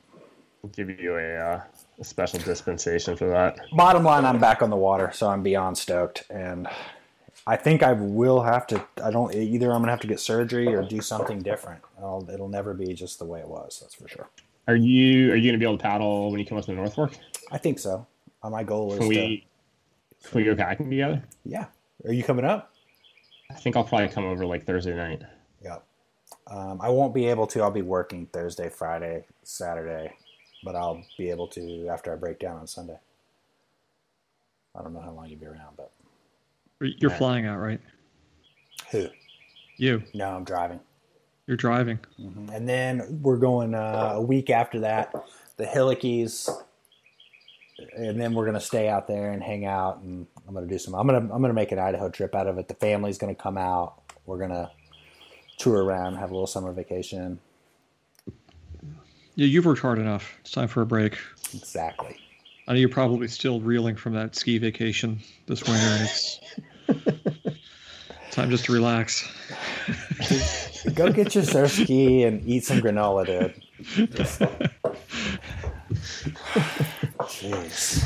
All right. Let's shoot this horse. This thing is on its last legs Should I here. just throw it up Let's as take one it long shoot it. episode? Should I just just be like, here you go, 3 hours, take it. Just take it.